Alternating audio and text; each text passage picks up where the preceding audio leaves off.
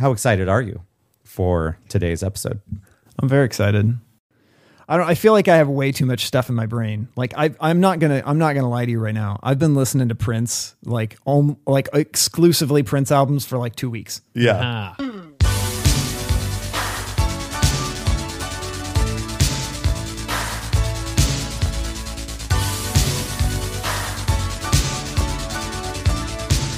This is the day. This is his. Yeah, isn't that interesting that we're doing this on the 5th anniversary of his passing? I'm wearing purple. I didn't plan it. I am too. I got the only purple T-shirt I own on right now. Yeah.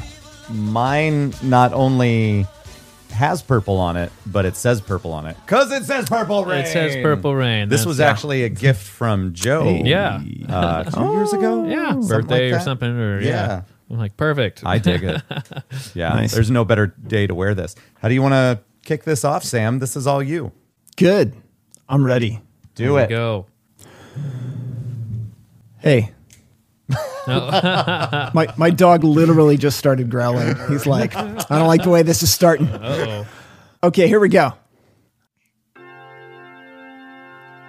Dearly beloved, we are gathered here today to get through this thing called Album Maunder.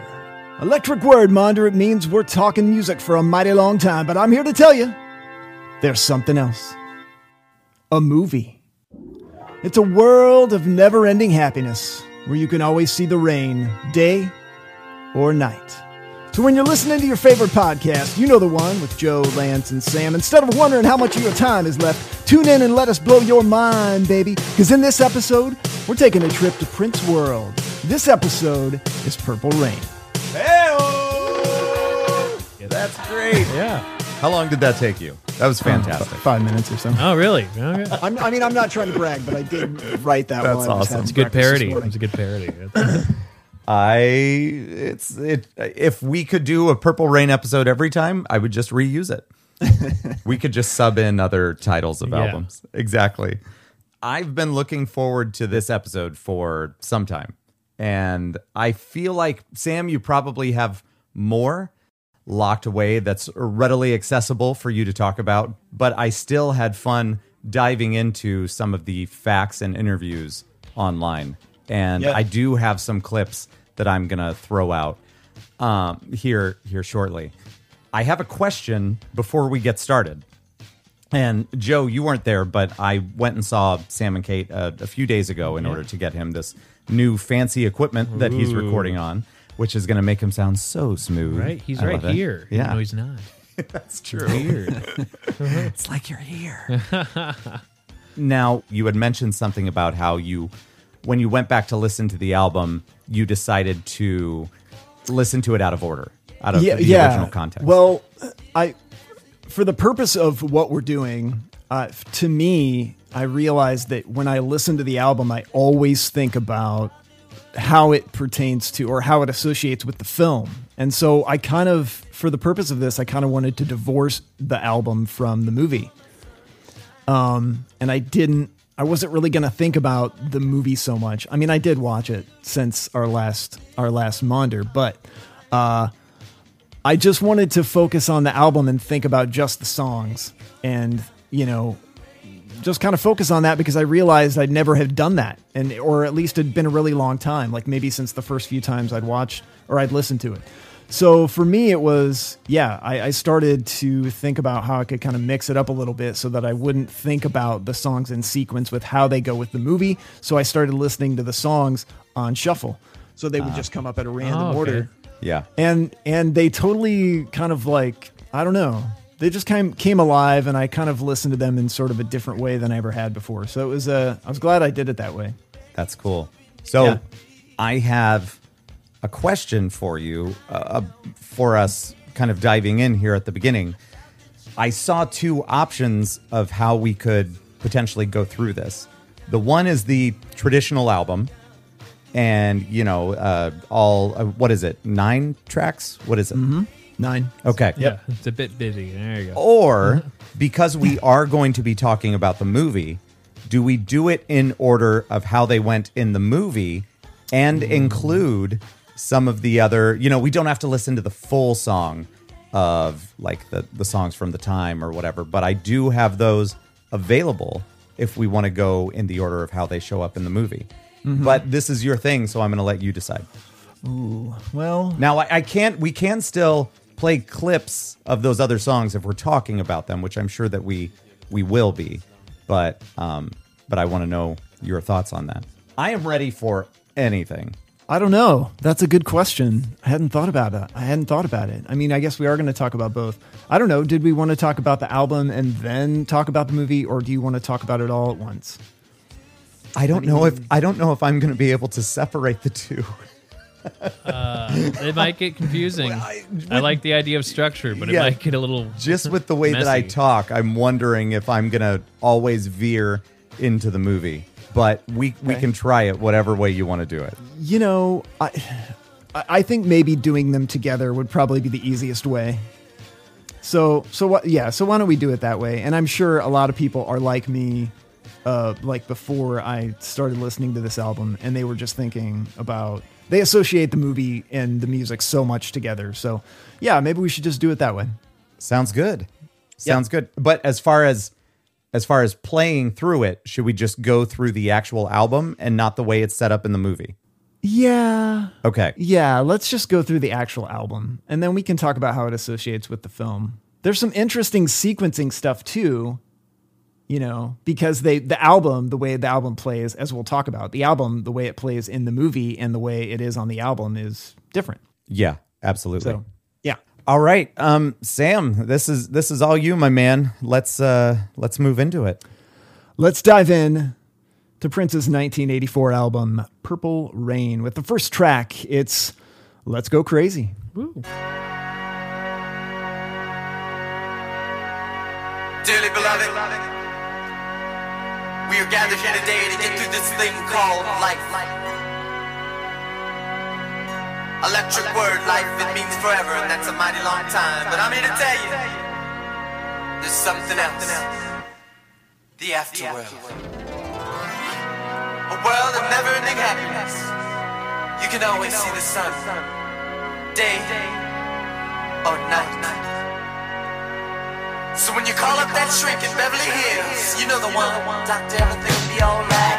Instead of asking how much of your time is left, ask him how much of your mind, baby. Cause in this life, things are much harder than in the afterworld. This life, you're on your own. And if the elevator tries to break you down, go crazy, punch a higher floor.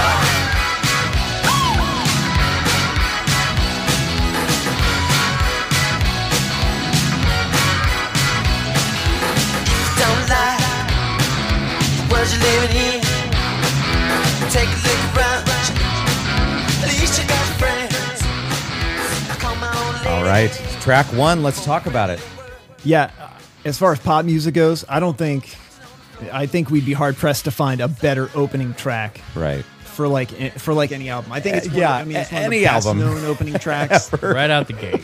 right? Yeah, it's like Yeah. one of the best opening tracks on an album ever. Yeah, you're not wrong. And one of the things I thought was, I mean, it's just got, you know, the energy, and it's just such a joyous, like, sounding song.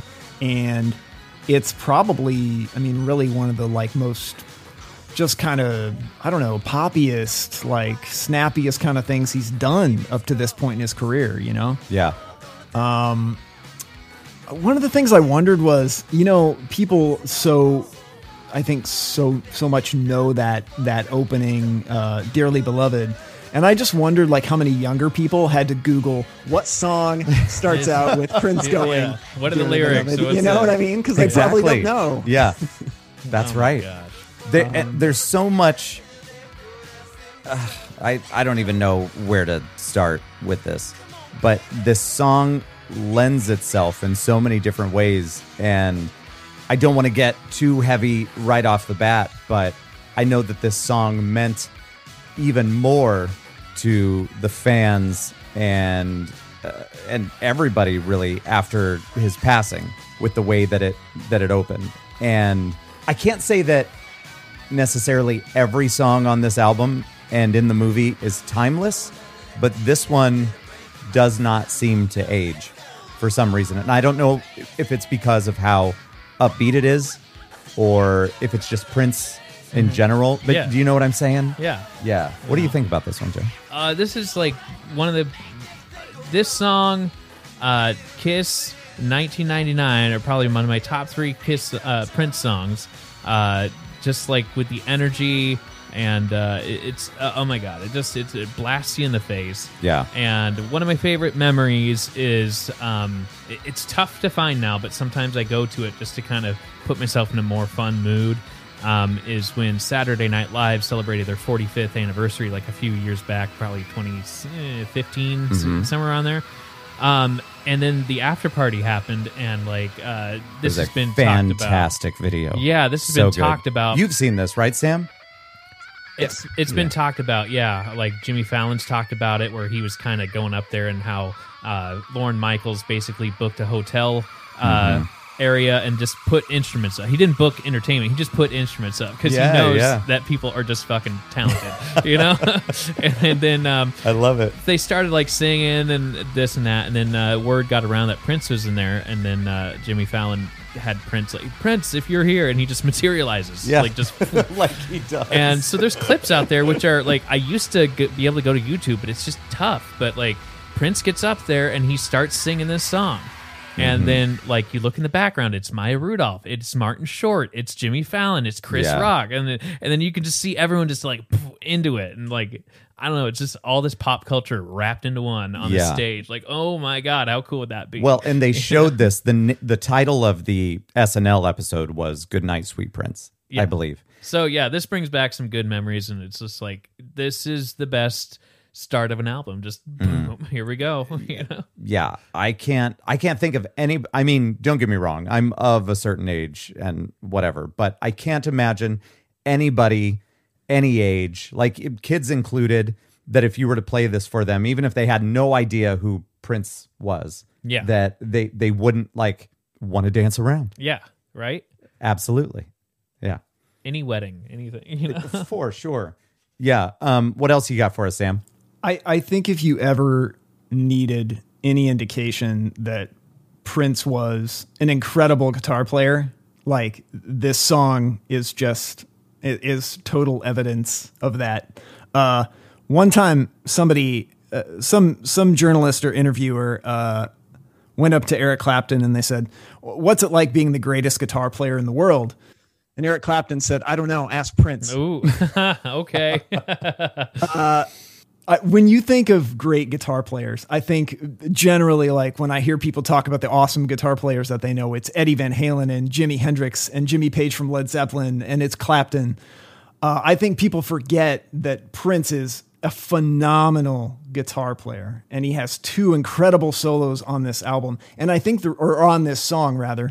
And I think the reason people don't think about him as a guitar player is, well, 1, because he's so excellent at all the other instruments he plays, and 2, because he doesn't have like incredibly, long and big solos for every one of his songs. No. It's just every so often he's just like, let me show you what I can do here. Yeah. And that's kind of towards the end of the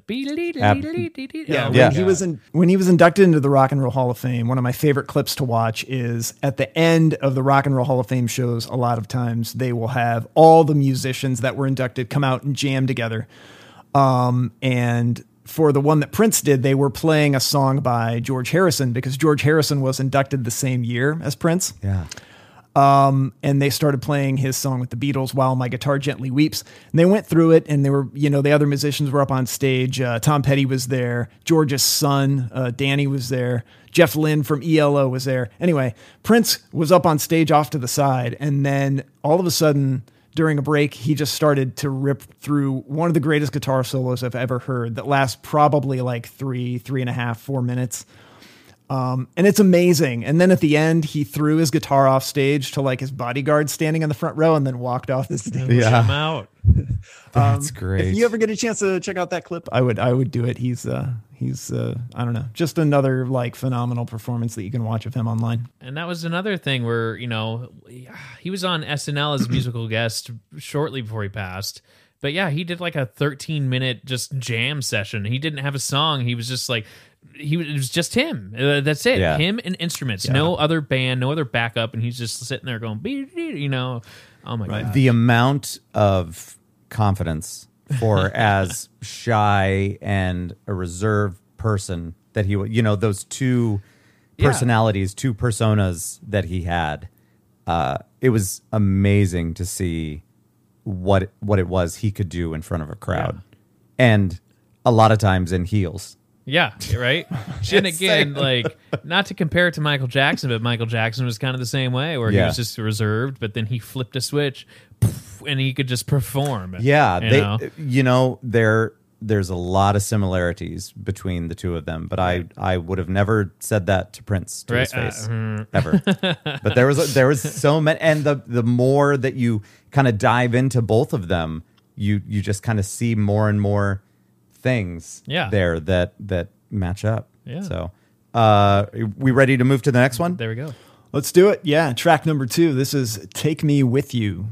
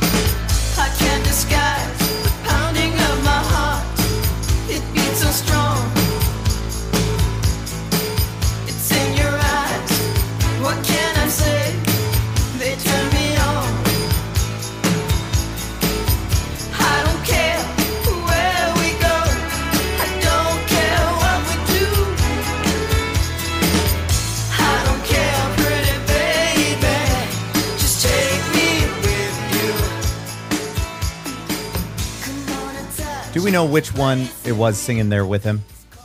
Singing along. That was Apollonia. That was Apollonia in that one? Yeah. Okay. Yeah.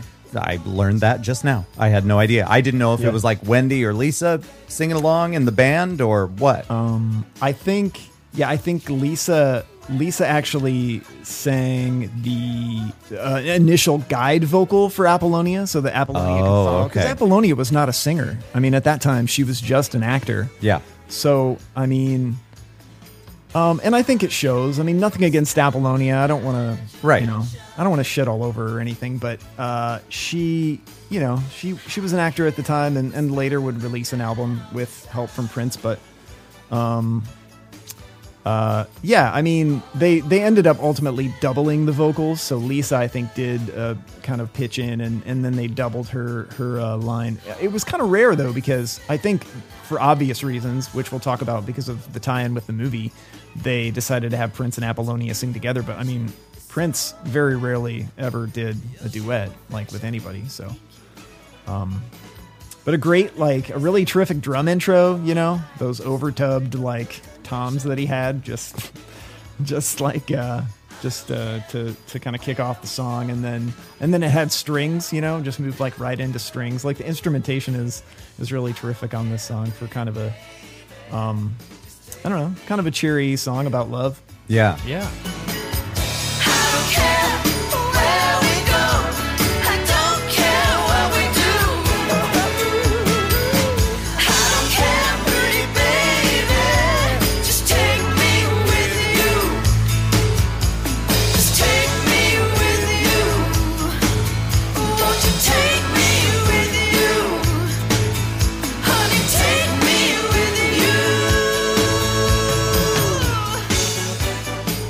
Well, and now that we're kind of diving into the album a little bit more, the members of the Revolution were Lisa, Bobby Z, Dez, Wendy, and Dr. Fink.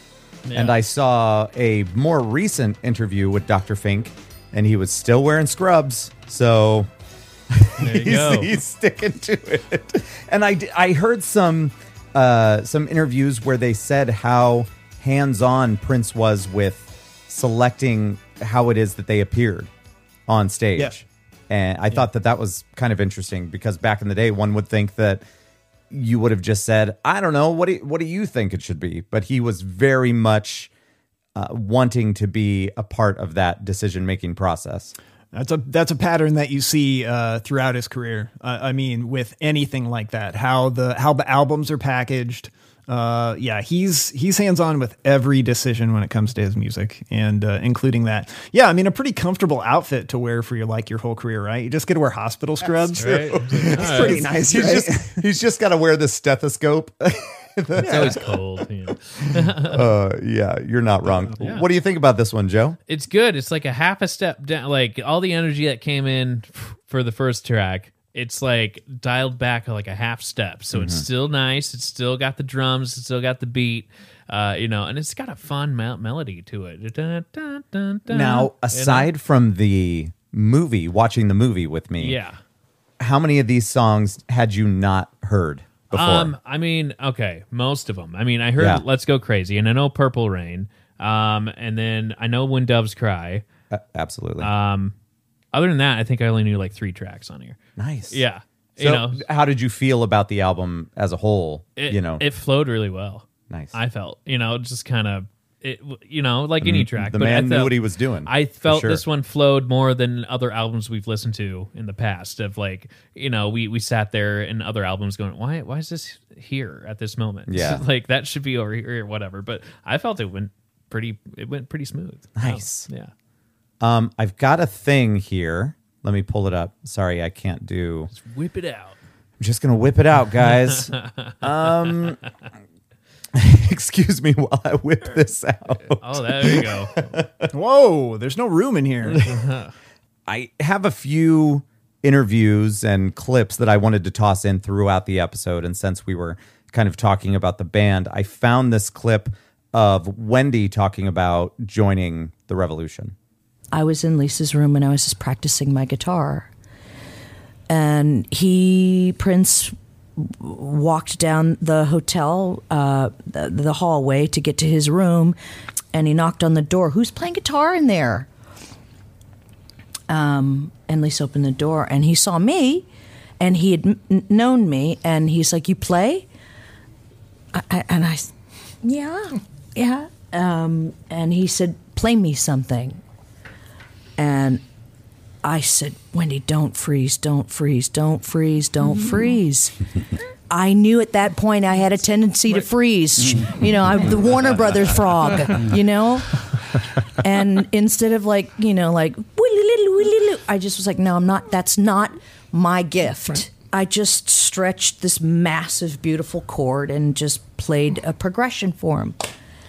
And he just sort of went, Yeah, sounds like him. And didn't speak. No. He just kept staring.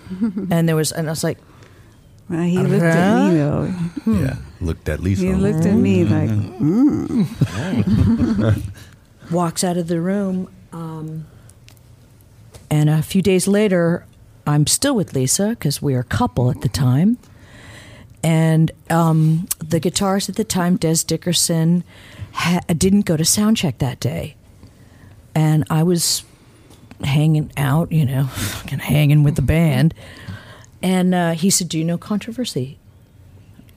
"Don't turn into the Warner Brothers frog. Don't turn into the Warner Brothers frog. Don't do it." Whoa. "Yes, I do." Take my guitar, which was the Hohner, the infamous, beautiful Hohner. He said, "Go up on stage with the band." And I counted her off. He said he was going to go out into the auditorium and walk around and check the sound. And he counted it, and I played Controversy with the band. And you could feel the electricity. Yeah. You could. Prince walked extra long in the auditorium, in every nook and cranny of the auditorium, and he's looking at me smiling, and I'm going, "That's yeah. She's going to be in the band." Right. I thought that was cool. Boom. Yeah. They did all the original members of the Revolution did so many interviews after he had passed.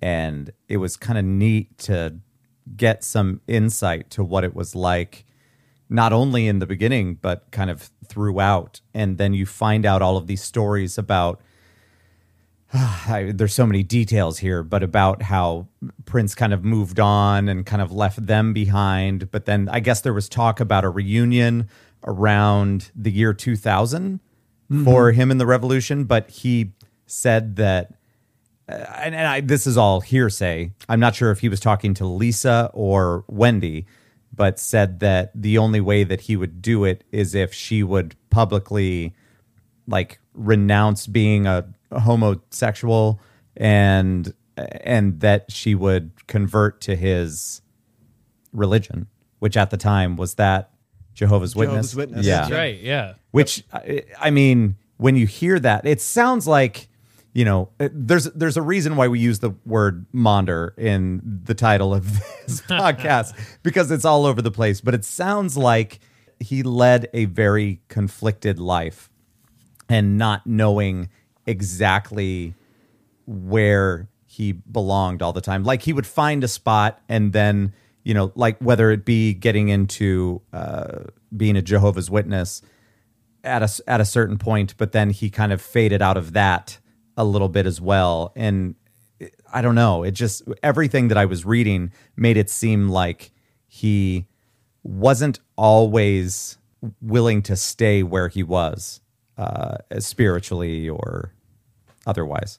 What did you find? Yeah, I mean, I think he, at that time, I had heard that story too. And I think at that time he had just become a Jehovah's Witness. I mean, that was like late 90s, early 2000s is when he had converted. And he was raised a Seventh-day Adventist.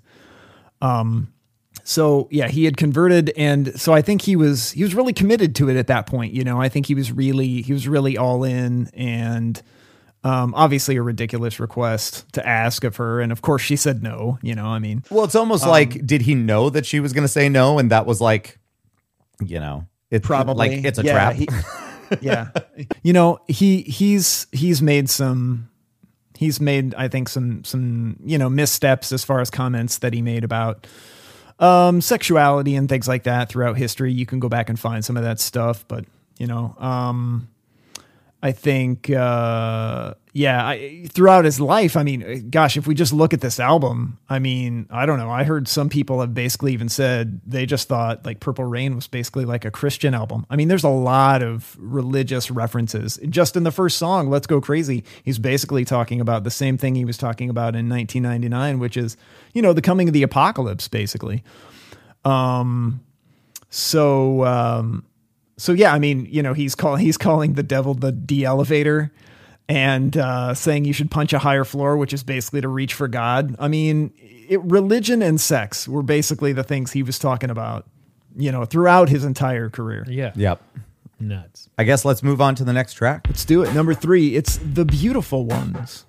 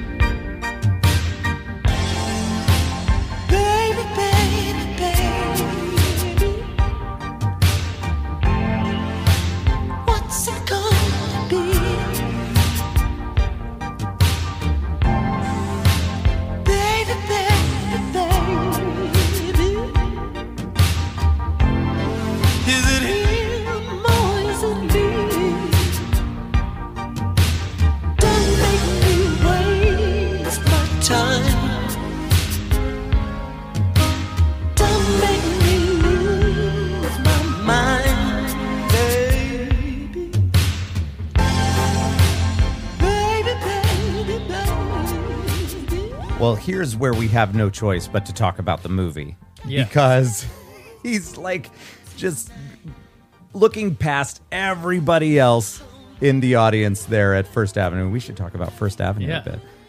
And isn't this when she's sitting with Morris Day? Is that right? Yes. Yeah. He starts incredibly intense. And Morris is like, especially later on in the song, he knows what's going on, but he's just kind of looking around and Like, pretending like it's not happening. I love it. It's so good. Yes. Yeah. Oh, what do you got on this one? Prince played all the instruments on this one. I didn't know that.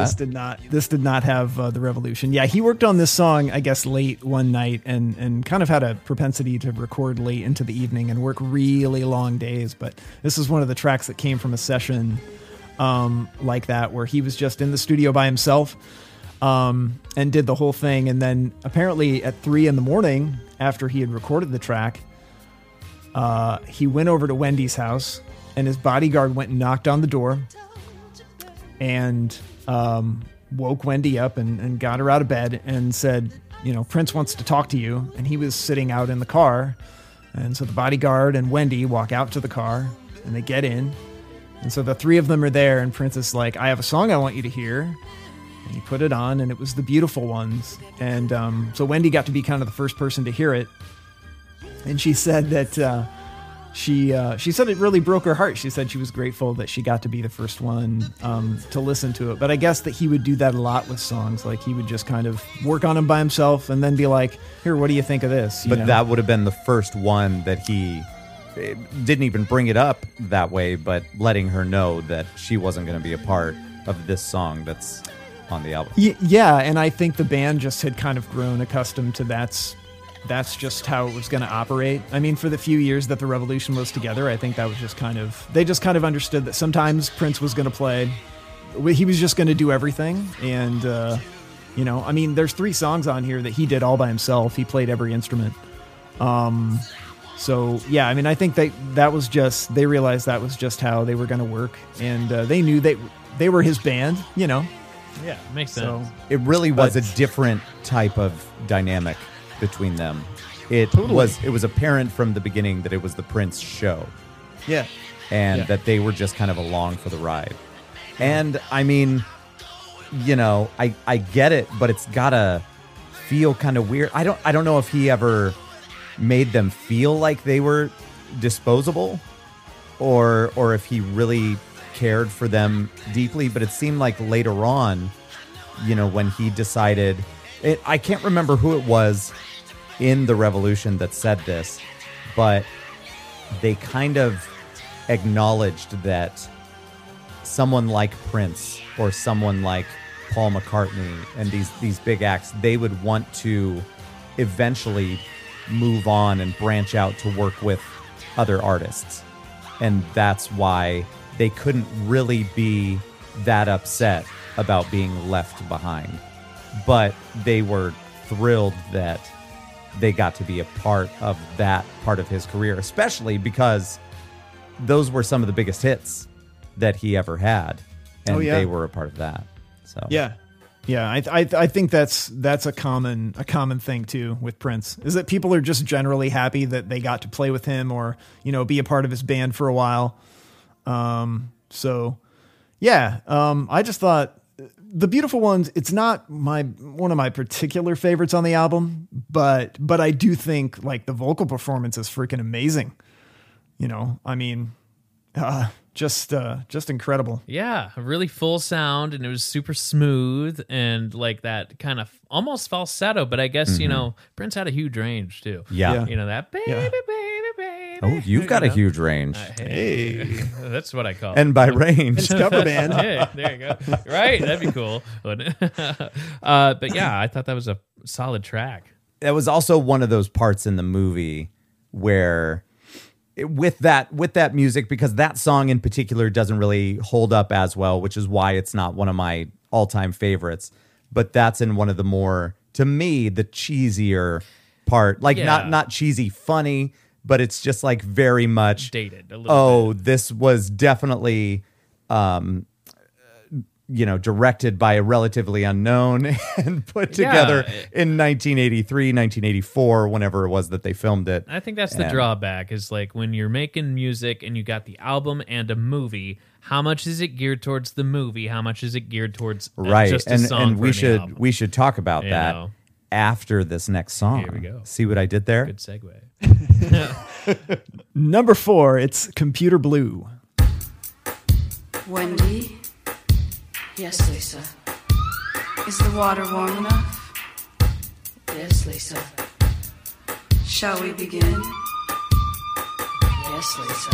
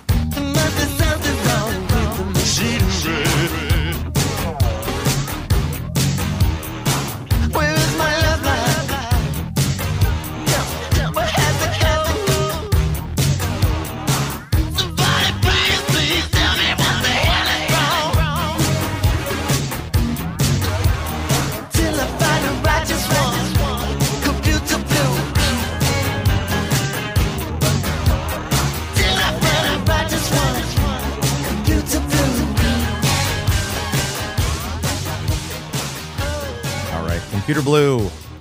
Yes. This sounded like the most 80s track. You think so? On the album. Yeah. Like, you know? There's a question that I need answered, Yeah. and I don't know if you have the answer to this, Sam, or not. Okay. But when the credits roll at the end of Purple Rain, the background is kind of a computer blue, and I don't know if that was intentional or That's not. it. Did you I ever don't think know. about that? Duh. Because don't know that. it's like a bright screen blue Yeah. with white letters. font. Yeah. It and, sure is. and that's Yeah. another thing that we need to talk about is how when you get to the credits, it plays like, I don't know, 10 to 15 seconds Yes. of every song. They don't just stick to one song. It's just all over the place. It's like, hey, don't forget this one. Also this one. Go buy Yeah. the album. That makes Yeah, go buy sense. the album. That makes Just sense. came out a month ago. Because we watched it, and then at the end of the credits, I was looking at it, and I'm like, well, hold on here. This is Prince.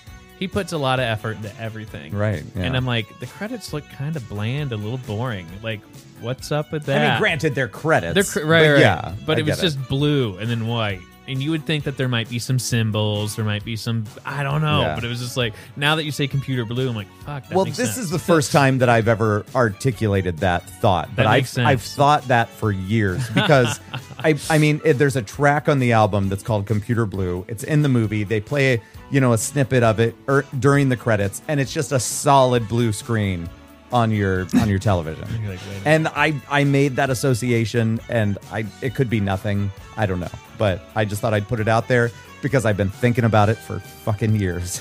So there it is. It's out there for everybody. What do you think about Computer Blue, Sam? I like this song. I like Computer Blue. I feel like it wasn't really a hit, but I hadn't heard it until I finally really, just dug into the album. I thought the keyboard line for it, kind of this haunting keyboard intro, and I really dug that. And then the second half of the song was written by Prince's father, John L. Nelson, and of course in the movie they have him playing the notes on the piano that basically mirror this second section of Computer Blue. So the notes that he's playing, ultimately becomes that song. I really like that part of the song. It's completely different from anything Prince had done up to that point, and it's got this really like slick, kind of classy, like 80s sound. And it almost sounds like something you'd hear in like a film about like a big city or something. It's just got this like really, really slick, like 80s sound that I really like. But then at the end, he's just like, yeah, he just, just loses it right at the end, So, I really like that song. It's a good one. They've got a much longer version on the special edition, on the deluxe edition. Nice. Well, they cut it down for the movie because it was like 12 minutes long originally. So then they cut it down to like 3 minutes.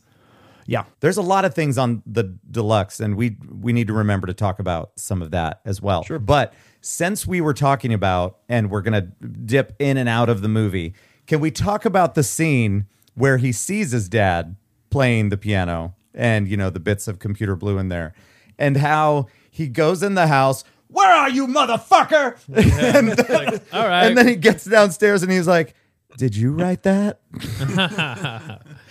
And like instantly he's like, "Oh, hey, Dad." Hey, no worries. Yeah. That was like a, totally dysfunctional family there. Oh my, absolutely. And there's been talk about how, we rarely ever saw a glimpse into Prince's personal life or his upbringing, but a lot of people would speculate or say that this is about as close as we would ever get, even though it wasn't nearly, he wouldn't put everything out there exactly the way it was. Do you have any information about that, Sam?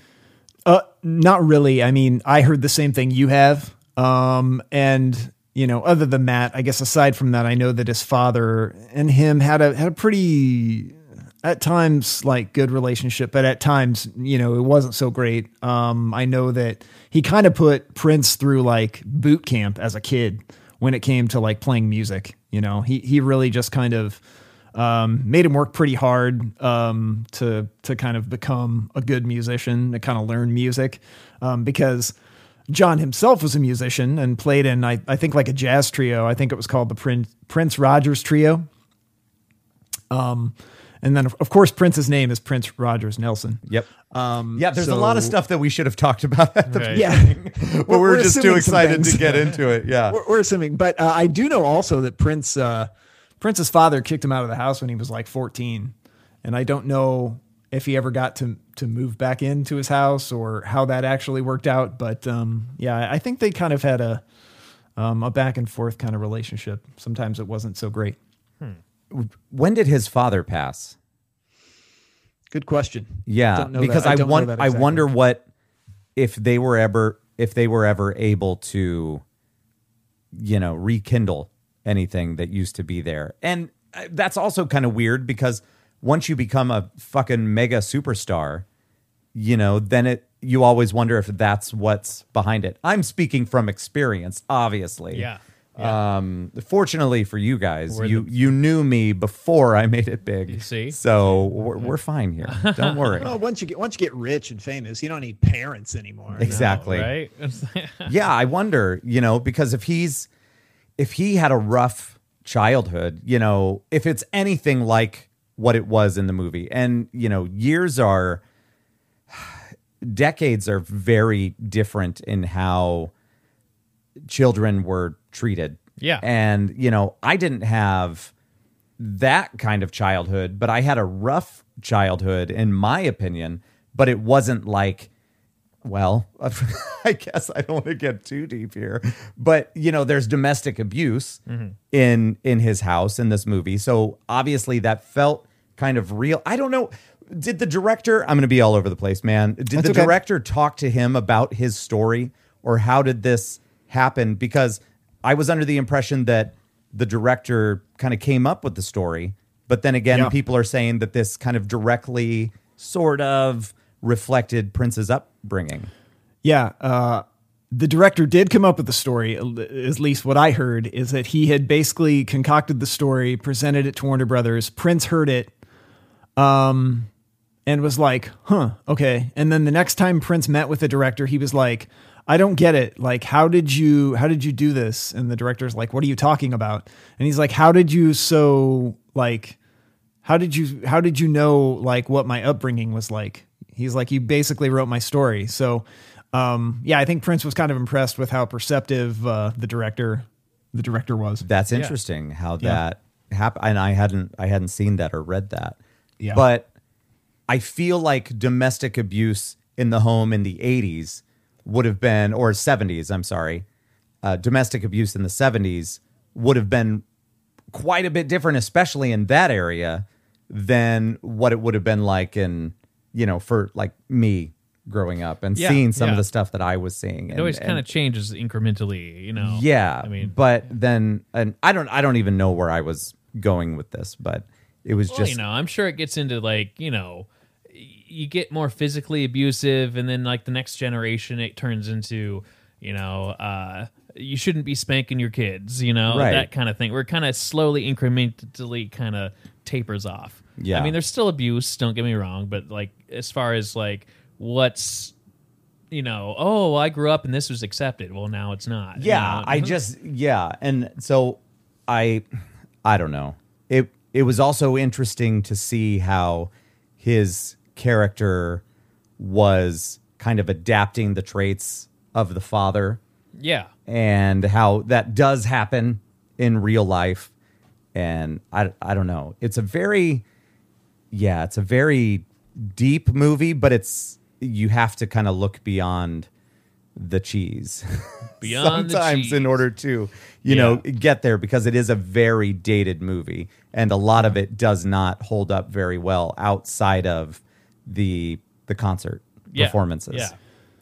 Yeah. And it seems like they don't, I don't know, there's a lot of turmoil in his home, obviously, but there's just some stuff that they don't really flesh out very well. Yeah. Like they kind of just show us these like really tense moments, and then I don't think they really ever like uncover what the the conflict is between the mom and dad, other than I guess they just don't get along, and sometimes it turns violent. It's possible with him being a kid and playing the kid that because that's his official character name in the movie is the kid. For Even though he those of was you that 25 don't know at the that, time. right? But it's possible that they're only showing what it is that he sees, and that's kind of genius, because as the child, you may not know what the fuck's going on. You just know that it's chaos when you're home. Yeah. And anyway, I have a need right now to listen to a song that might have made somebody named Tipper Gore really angry. Do you think we can do that? Yeah, I think we can. I know the name of that song. It's called Darling Nikki.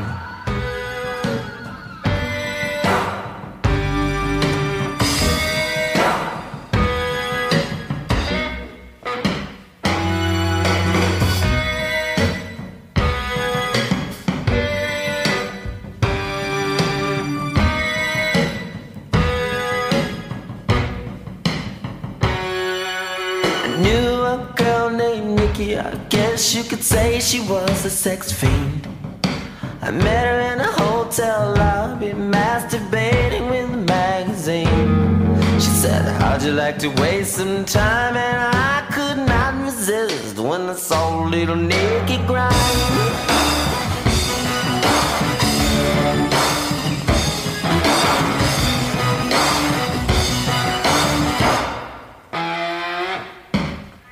Took me to her castle and I just couldn't believe my eyes. She had so many devices, everything that money could buy. She said, sign your name on a dotted line. The lights went out and Nikki started to grind.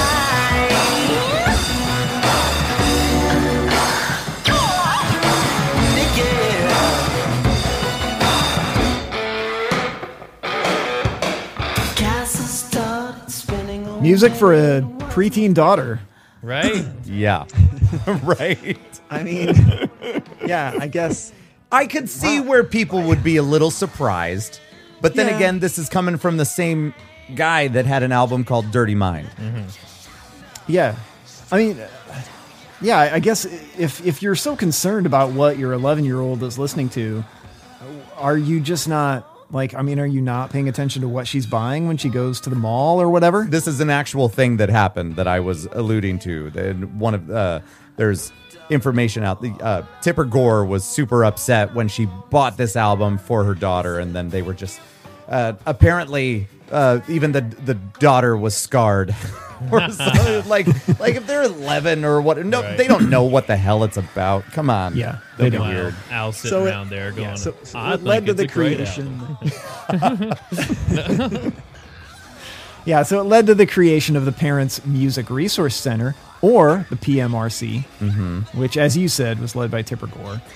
And, Kind of at the same time as License to Ill, right? Ah. Yeah. Because both Yeah. of them were kind of the albums that made a lot of headlines and were ones that were brought up in front of Congress. yeah, that was the organization, for those that don't know, that was responsible for the parental advisory stickers, which basically just made you want to buy the albums more. Exactly. Don't look. I got that's one of so- those. That did not work. You see that all over the place. They were like, Prince loved negative press Yeah, because it's press. Yeah, it's the best press. But have you guys looked at what some of the... So they made a list of the Filthy 15. Did you guys look at the list of songs that they made? So they made a list called the Filthy 15. These were the songs that they said, should be banned or should not be allowed, or should be somehow there should be some warning on these albums. Here's a few of the songs that are listed on here. She Bop by Cyndi Lauper. Oh man. For obvious reasons. Right. Yeah. Dress You Up by Madonna. They said it was Yeah. like too sexual, and it was about, I don't know. Dress You Up taking in off- My Love. Taking off clothes. We're Not Gonna Take It by Twisted Sister. Well, What? It's like a jam. What? We're not. I know. What? Is there a lyric Well, in there that's like? or was Yeah, it? Wait, when was this list made? It was right around the time at the formation of the PMRC, but I think it was less about that song and more about how they looked. Dressed up as women, looking Yeah, like exactly. Okay. Yeah, I And, think like, you're right. All the really makeup edgy. and the hair. Yeah, Yeah. I mean, that was kind of the beginning of hair metal. Because We're Not Gonna Take It has Nothing it's not wrong. yeah. We're just It's not like gonna- it's yeah. challenging authority, We're not going to take your shit. but Yeah. fuck you. Yeah. All right.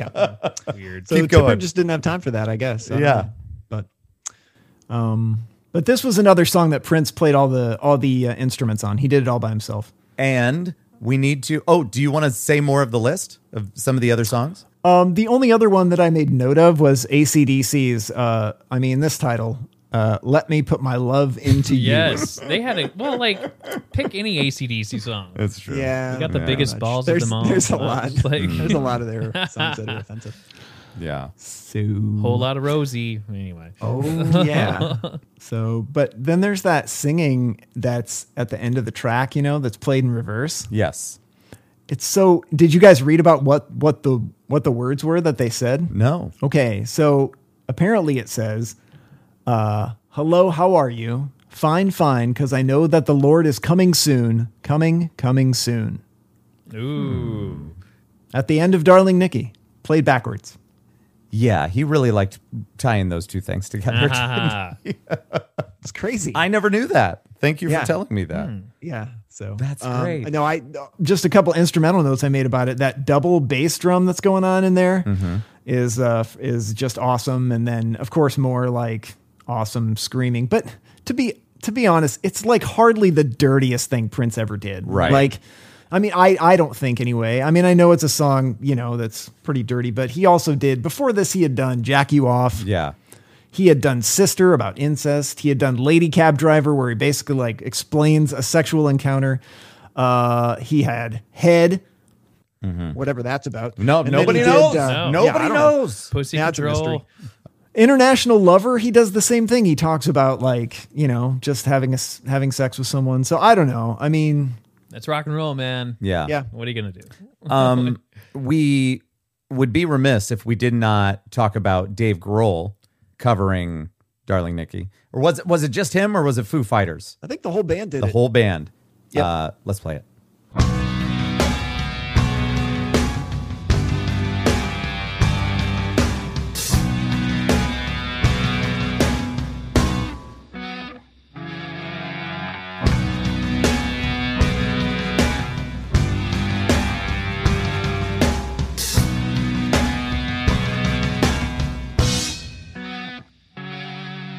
I knew a girl named Nikki, I guess you could say she was a sex fiend.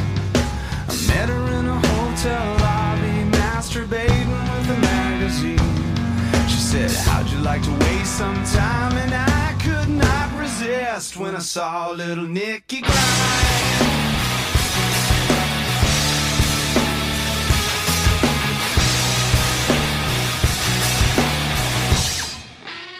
Ooh, nice. I like the way that Yeah. I like the way that one sounds. Speaking of Dave Grohl, I'm sure all of us here have heard his Prince story, but there's two different versions of it out there on the internet that I could find, and there's the one that's through I think Prince's estate or something where it's like a more official thing, but it's got a bunch of music behind it. But he also told the same story on Jimmy Kimmel, and here it is. You've played with a lot of great people, obviously. Prince is somebody that you played with. Tell that story, because this is a good one. Well, years ago, Prince did this 21-night stretch at the Forum in Los Angeles. Right. And so I'm like, we gotta go. This is gonna be amazing. So me and like 20 of my friends got a party bus and went down to the Forum. And so we were hammered when we got there, so, like before the show. Then we went upstairs to the club and someone said, hey, he really wants to meet you.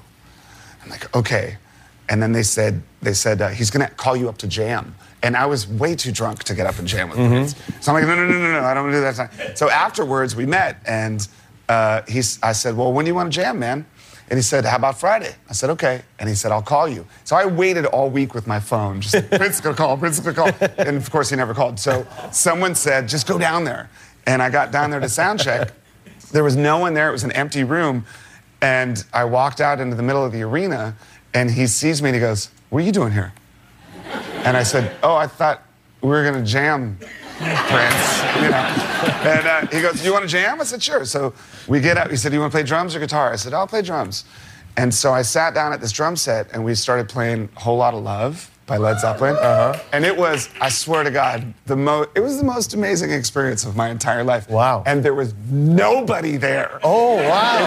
The forum was completely empty. I'm like, "God, there's nobody's paying." And so, and then when we were done, he's like, "Yeah, we should do that." I was like, "Okay." He goes, "What are you doing next week?" And the next week I had a school fundraiser I had. So that was the only time I got to jam with Prince. That's a pretty good time to jam with Prince, though. Even cool. if you're, in a way, it makes it more special. Well, it's great. I have a CD of it, though. Oh, you do? I'll send you one. All right, well, when you come back, we'll play it. We'll listen to the whole thing. He did that interview wearing an ABBA shirt. Yeah. I thought that was funny. Nothing wrong with that. No. Nothing wrong with a little ABBA.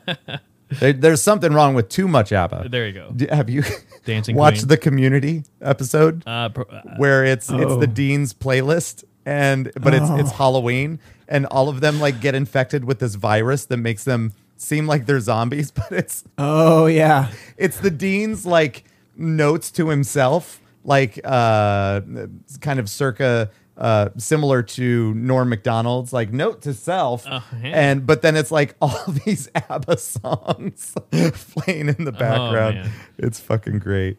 Anyway, that's That's great. I love all these. You know, everyone kind of has a Prince story if they're a prominent figure in music that they're like, oh, I got to, you know, like Jimmy Fallon got to, even though he doesn't really do music, but he got to play ping pong with Prince, and then all of a sudden he just disappears. And it's like the ball went past him, and he's trying to find it, and then all of a sudden he looks up, Prince is gone. Okay, just like, everyone just left. You hear all these stories about him like materializing. Yeah, I heard that story too. There's a lot of them that you can find like online. We talked extensively about the Kevin Smith story. Yeah. That he had. And I don't know if anybody's interested in that stuff. There's so much on YouTube. I found David Alan Grier had a Prince story. Oh, wow. Jamie Foxx had a Prince story.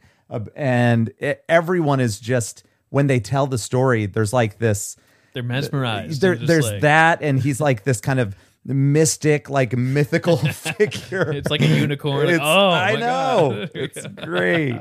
Oh, man. Next song, we've got number 6. It's When Doves Cry. On vinyl, this is the start of the second side. Oh, we're on side 2. That's something to think about. I like that.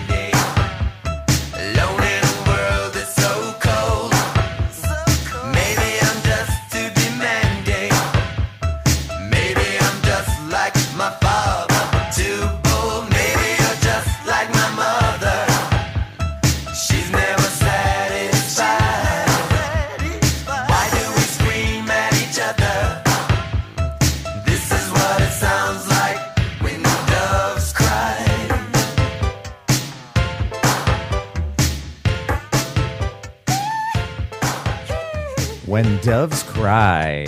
Let's talk about it. Yes, indeed. Well, I mean, let's get the obvious out of the way, because whenever anybody talks about this song, the first thing I feel like I always hear is that they're like, there's no bass. So, yeah, so there's no... They don't have a bass guitar in it. Prince apparently played around with the fact of having one and then ultimately just decided nobody else has the guts to not put bass in a song that could potentially be on the radio. So I'm going to do it. This is the last one on the album that he played all the instruments on. And apparently the director, Albert Magnoli of the film, asked Prince for a song for the montage in the movie. And Prince went home and the next day brought him back 2 songs. One of them was When Doves Cry.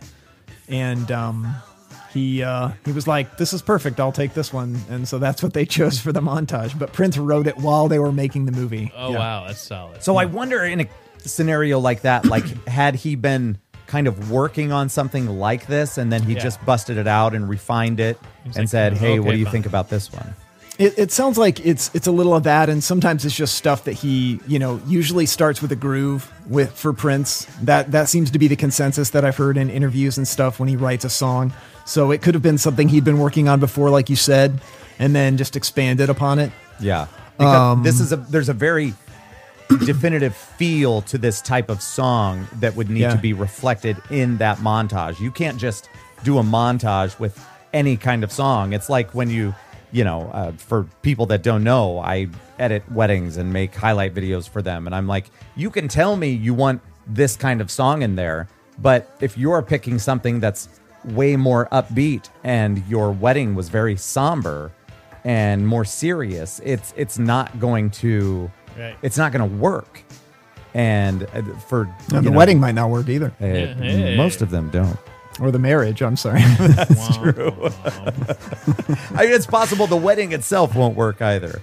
When it comes to Prince, I feel like him and other really big and well-known entertainers, I was trying to figure out part of the reason why they might get so big so quickly.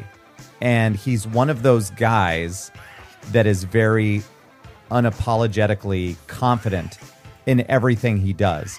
And within these songs, he isn't afraid to do stuff that nobody else would do on an album. Even down to the tiniest details, like, in the background, after he says something, he's making these moaning sounds, and the end with kind of the scream singing that he's doing. And who else does that? The only other people that do that are these mega entertainers like Steven Tyler, Michael Jackson, of course, and they just put everything out there.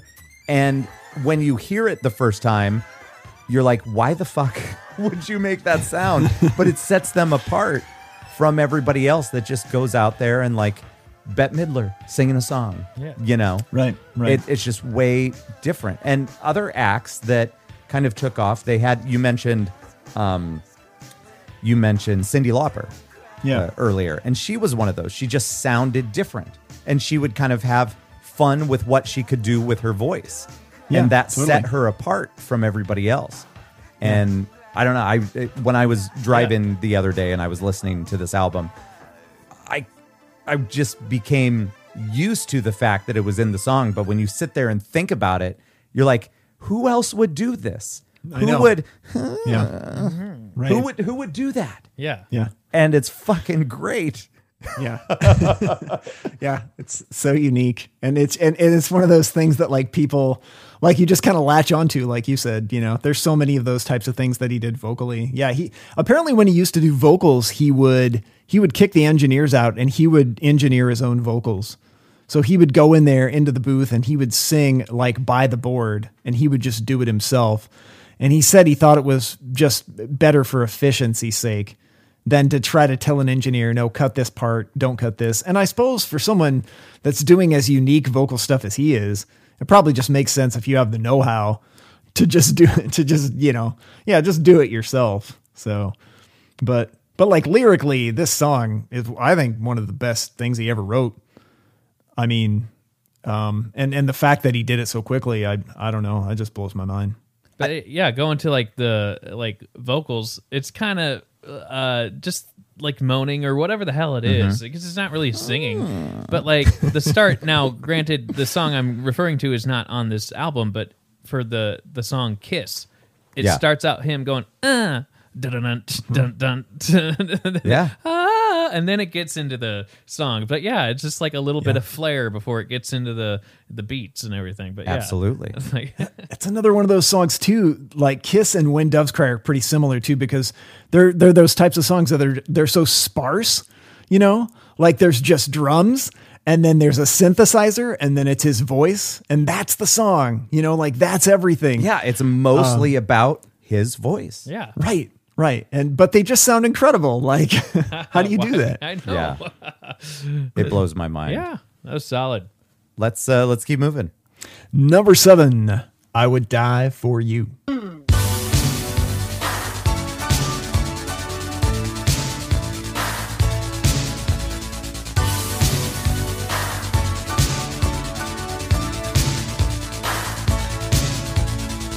I'm not too woman, I'm not too man. I am something that you never could stand. I never beat you, I never lie. And if you're evil, I'll forgive you bye. 'Cause I would die for you. Yeah, darling, if you want me to, I would die for you. I'm not your lover, I'm not your friend. I'm something that you never comprehend. No need to worry, no need to cry. I'm your messiah and you're the reason why. 'Cause I would die for you. Yeah, darling, if you want me to, I would die for you. Wow.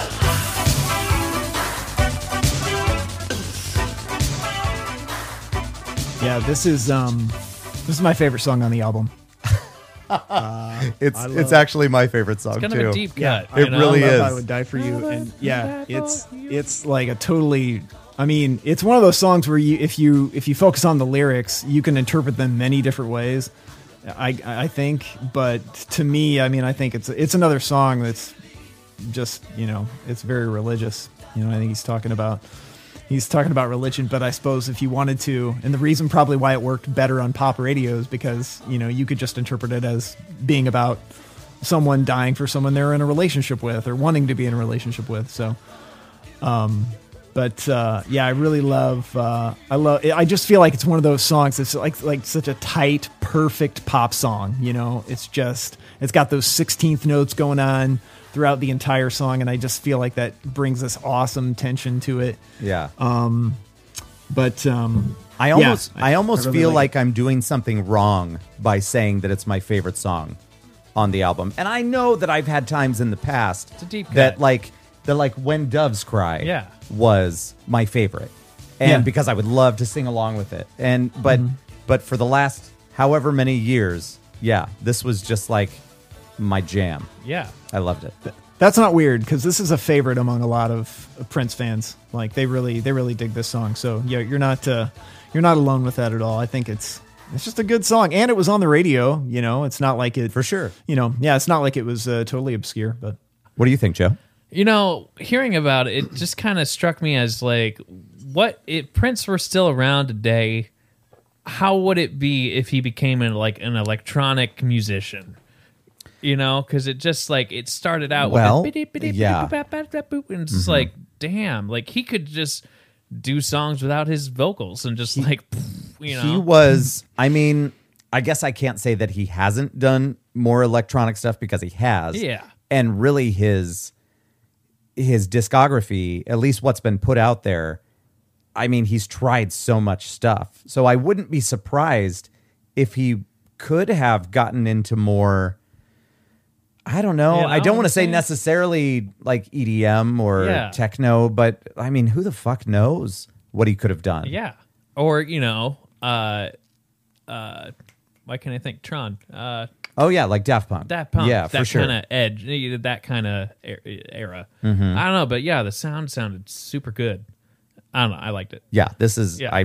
I don't think anybody can deny how awesome And this then, song is. yeah, I would die with the number 4, which Yes. looks like a Prince symbol. Yeah. And the letter U, on there. I'm like, okay, all right. There's a few tracks out there where he took some liberties on how to. That's pretty classic Prince. He would use numbers, and I mean, I don't think he ever spelled out the word Y-O-U, Right. on anything. So That's like back in like early 90s texting, It's like So I did find another interview out there. I've got a few more things up my sleeve here.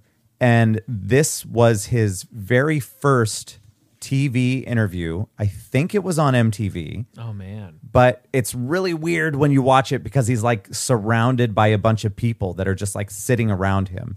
But then they ask him a question, which I think is pertinent to this point in the album Maunder. Yeah. And let's hear it, if it will play. Cool story, bro.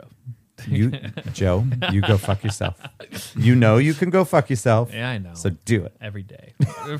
Some people have criticized you for selling out to the white rock audience with Purple Rain and leaving your black listeners behind. How do you respond to that? Oh, come on. Come on. Cufflinks like this cost money, okay? Let's be frank. Can we be frank? If we can't be nothing else, we might as well be frank, okay? So let me think it. Seriously, I was brought up in a black and white world. And yes, black and white, night and day, rich and poor, black and white. And I listened to all kinds of music when I was young.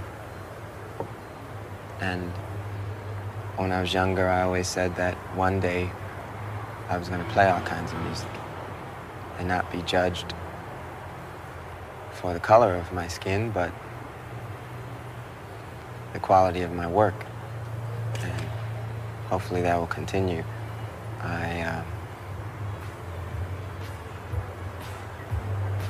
I think there are a lot of people out there that understand this because they support me and my habits, and I support them and theirs. There you have it. I don't know if you've seen that or not. I haven't. No, it's my Super first time. weird. I'll have to find what it's titled because it wasn't easy to find. Yeah. And it has like subtitles down at the bottom. So I know it says Prince in the title, but it's all over the place. And it took some digging for me to find it. But it's just super weird because all these people are just like sitting around him, but they don't say anything or react to anything. Also, I'd like to thank whoever it was that set that up for obviously filming it on what I can only imagine is a busy street. Yeah. With all of the sounds that were in the background. It's so that's weird. Oh, I was going to ask you if it was at Paisley Park, and maybe it was just like people he had around, I don't know. I'll send you. Oh, okay. I'll try to remember to send you the. If I don't send it tonight, when I listen back to this to edit it, I'll make sure that I send it to you. Reminder. Something. Yeah. Hey, Lance, pay attention to this. Send it is to your reminder. Sam. Exactly. Yeah. Well, let's move on to the next track. It's number 8, Baby, I'm a Star.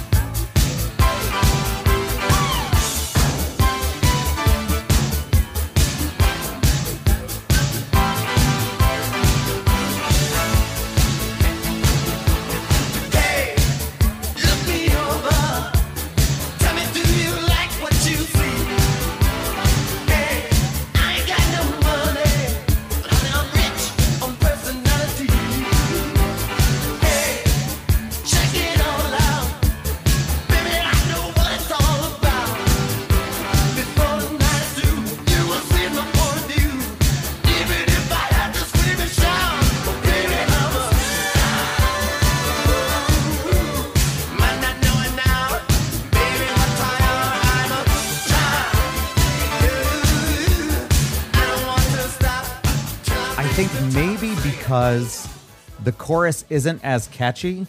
It didn't take off as much, but Yeah. everything else about this song, it could totally be a hit. Yeah. I think that just they missed it on the chorus a little bit.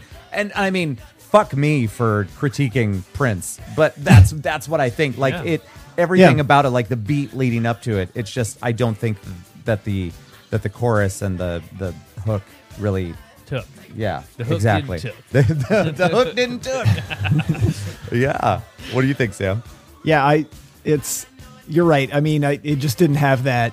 Yeah, it just didn't have that thing to kind of get people, I guess, to really be able to sing along well. Plus, it's got that weird lyric. You might not know it now, baby, but I'm a star. So, grammatically, the grammar Nazis He had to reach a little bit. are a little pissed off about that. But Yeah. I mean, this song is just basically him being like, I'm a huge star. Which he realized he was going to be after this album and this movie came out, because I mean, he made this album as his most commercial thing that he'd ever done on purpose, to coincide with this movie that was basically going to be telling a story about him. So, I like Baby I'm a Star. And as a matter of fact, if you look at like the resequencing aspect of this album, I almost might be okay with, if you want to end it on kind of a more upbeat note, using this as the album closer. Yeah. And because it is in the movie. Yeah. Right? Mm-hmm. So I could almost see that, either flip-flopping with Purple Rain or maybe, Purple Rain being up a little higher, Yeah, that makes perfect sense to me. Yeah. But usually, I guess when they played this live, it would end up being like this huge jam session, and they would just invite like anybody to like come out and they would play it. As a matter of fact, on the special edition that I have with the concert, they play Baby I'm a Star for like 20 minutes or something. And all these people are on stage playing instruments. Now, is that all audio or is it a video, DVD? It's DVD, yeah. Yeah, it's a concert. Ooh, that's cool. Yeah, it was pretty great, man. I don't think I'd ever actually watched an entire Prince concert. And of course, I never got to see him live. So it was pretty good. Did you ever hear that soundboard recording? Did I send that to you? Did you ever listen to that? It was from a Detroit concert sometime in the 2000s. I'm not sure. No, but I don't think so. It's phenomenal. And I'll have to check and see if I still have it, or access to it.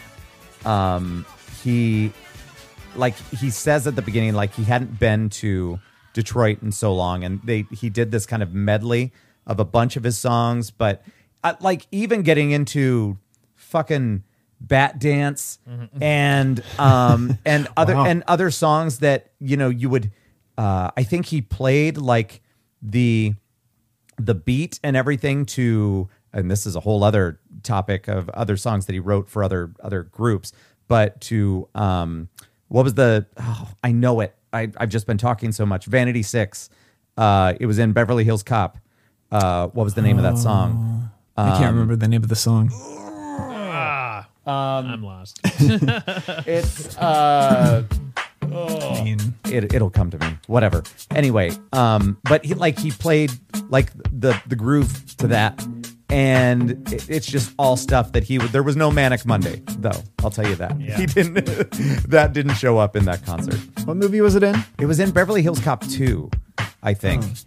Is it called Nasty Girl? Yes, that's what it is.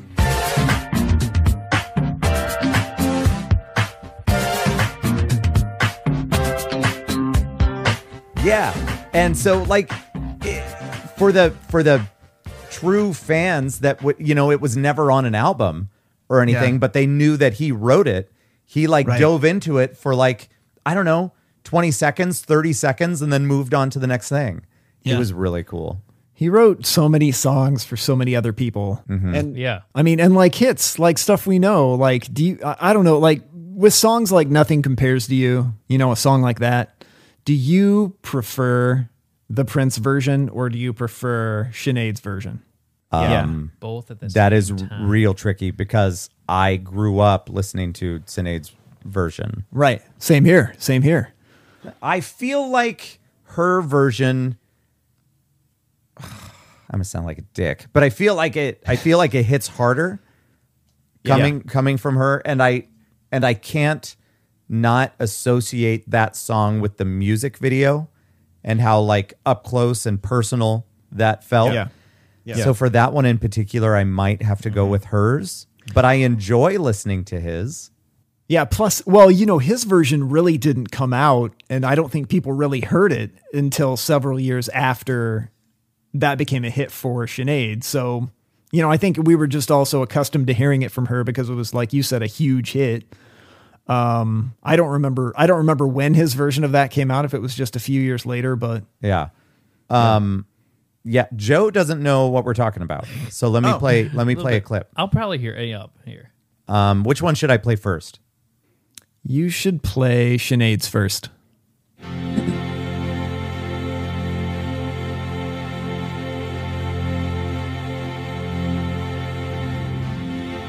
It's been 7 hours and 15 days since you took your love away. Now, I wouldn't be surprised if you have no idea what the fuck this is because of your number of years. Yeah, I really don't. Younger. Sleep all day since you took your love away. With the 2 and the U. Since you've been gone, I can do whatever I want. Okay, now it's kind of starting to sound familiar. I can see whomever I choose.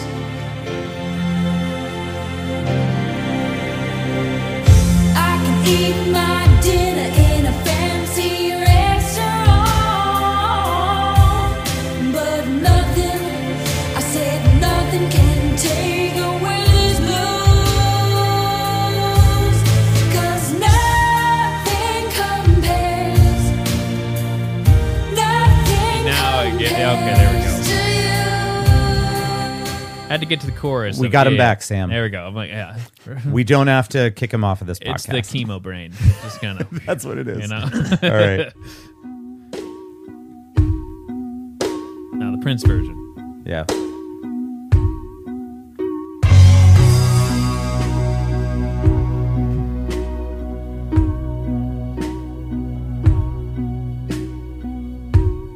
It's been 7 hours and 13 days since you took your love away. Paul is calling us. Hey, Paul. Welcome to the podcast. Oh, a Minnesotan. Yeah. Minnesotan. Hey, Paul. Yo. We're recording a podcast. Say hello to Joe and Sam. Hey. I with them. How you doing, Paul? I don't talk to common folks. Well, you know what? We're doing a podcast now about Prince, and you're from Minnesota. You're living there. Well, I guess I'm the resident expert. That's right. He doesn't know that we're doing a Prince one. Approximately 5 miles from his residence and recording studio and place of death. Right. So it's good that you called me. Wait. wait. That's not how that happened. What's up? I'm just checking on to see if you're going to be around next weekend, not this weekend, but the following weekend. Yes, I will be. Well, and you're the only person knows that we're recording a Prince episode because the previous episode isn't out yet. So you get the insight. And you're our first call in, actually. That's true. Okay. Are we reviewing an album or are we just discussing Prince in general? We are discussing Purple Rain, but we were just talking about Nothing Compares to You and the Sinead version versus the Prince version. Do you have a preference? Well, Sinead is quite has a good version herself. Right. Admittedly, I don't know if I've ever heard of Prince's version. I am aware that he wrote the song, but I have no recollection of hearing the song. Well, if my phone could do more than one thing at a time, I'd play it. Have it. Can I call you later? Sure. All right, sweet. See ya. Paul, everybody. All right, later. Bye-bye. Bye, Paul. That was perfect timing. And back to the song.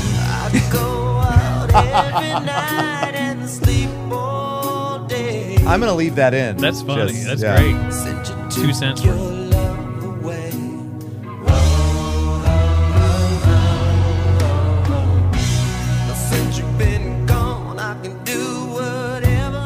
yeah, I'd hate to. I like his a little. displease anybody, but I prefer. I think it would make more sense for you to like his more. It's more rock and Because- but I didn't really grow up. Well, listening you to it. weren't around MTV when we were. Yes, exactly. And I think that's what sells the other one Yeah. for me. Yeah. And it's Yeah. also, it's more stripped down, you know? Absolutely. Her version is just, I don't know. I just feel like it's. Sam, hold on. Oh, okay. It's Paul again. Hey. I neglected to mention, congratulations to Joe on his 1 year anniversary. Oh yeah, thank you. I'm living, man. I'm still here. Yeah, buddy. Well, that's the goal. Yeah, that is the goal. We're doing well, and we're getting some good responses on chemo. So yeah, thank you. Yeah, You gotta keep it going. You're an encouraging and story to us all, and glad that you got that great set of hair still. Oh my God. Thank you. Yeah. Again, most importantly, that you're still with us. Yes, Because that's where all our minds go as soon as we heard it. But right. And so glad that you're still living life and got a very vibrant dating life. Yeah. And you're still Banana Joe. And That's all- right. Thank that's you. all the world needs right now. Yeah, no So- shit. Yeah, I agree. Oh, well, that's really nice. Thank you so much. Of course, Yeah. I didn't forgot it earlier, but now you may commence with your. I don't want to be weird about it, but you interrupted the song again. So, Well, I guess I needed still interrupting. it was Prince's version, so Oh, it's sorry. kind of blasphemous. Yeah. All right, as you were. I'll call you Yeah. later. Yep. Bye-bye. He interrupted his neighbor. He really did. I'm sorry, Sam. Sometimes we can't control these things. So yeah, it was stripped down. That was okay. That was wonderful. I hope Yeah. that we leave that in too. Those were beautiful words, and I don't think any of us could have said it better. And Right. I think we're all feeling the same way that Paul does Yeah. about you, Joe. Thank you. Basically, we love you, and we're saying that nothing compares to you, Joe. Yeah, perfect song and background. This is all for you, Joe. There. By the way, we're making Joe cry, and I love it. I know. It's hard to talk about. No, I get it. Yeah, for those of you that don't listen to the normal podcast, Yeah. about a year ago, a little more than a year ago, Joe was diagnosed with stomach cancer, like where the esophagus meets the stomach. So Yeah. it's a complicated area, but he's been kicking the shit out of it. Yeah, thank and you, yeah. Everything's been looking really good. So anyway, there we are. Yeah. So you prefer the Prince I think, version? yeah, having not have grown up about the same time as you guys have, Prince's version sounds a little bit more rock-like, and I kind of prefer that sound. So like a little bit heavier guitar on it, but yeah, you were saying Sinead's just a little bit more stripped down. And Absolutely. Yeah. Because hers, I think, kind of captures that, like, you know, the sadness about just being alone, you know, and not being with anybody at that point. Like, so I think that was good. But yeah, for Prince, of course, at that point he had already gotten his new band, the New Power Generation. So it was all about, you know, having that group, I think, behind him and a fuller sound. He was always into more, like, I think, instrumentation and stuff like that anyway. So, but I like both. Yeah. Well, I feel like I had other things I wanted to talk about, but fucking Paul. Just that was great. We did need some Minnesota representation. No, that's true. He's right there. He's St. so Paul, close to you're him. on from St. Paul. What do we got, Paul? You know, I feel like the one thing that this album needs is a title track. That's Does right. such a thing exist? Let's see. What are we talking about again? Oh yeah. Yes, the final track on the album, number 9, Purple Rain.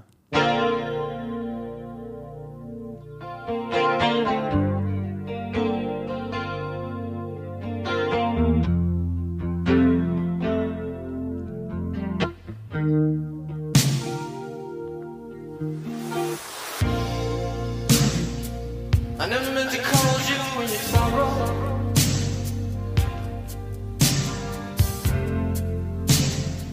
I never meant to call you in your pain.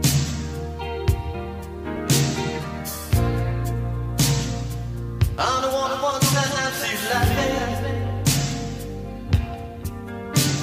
I only want to see you laughing in the purple rain. Purple rain, purple rain.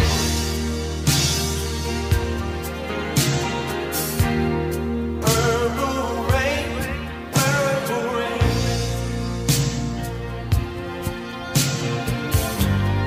Purple rain, purple rain.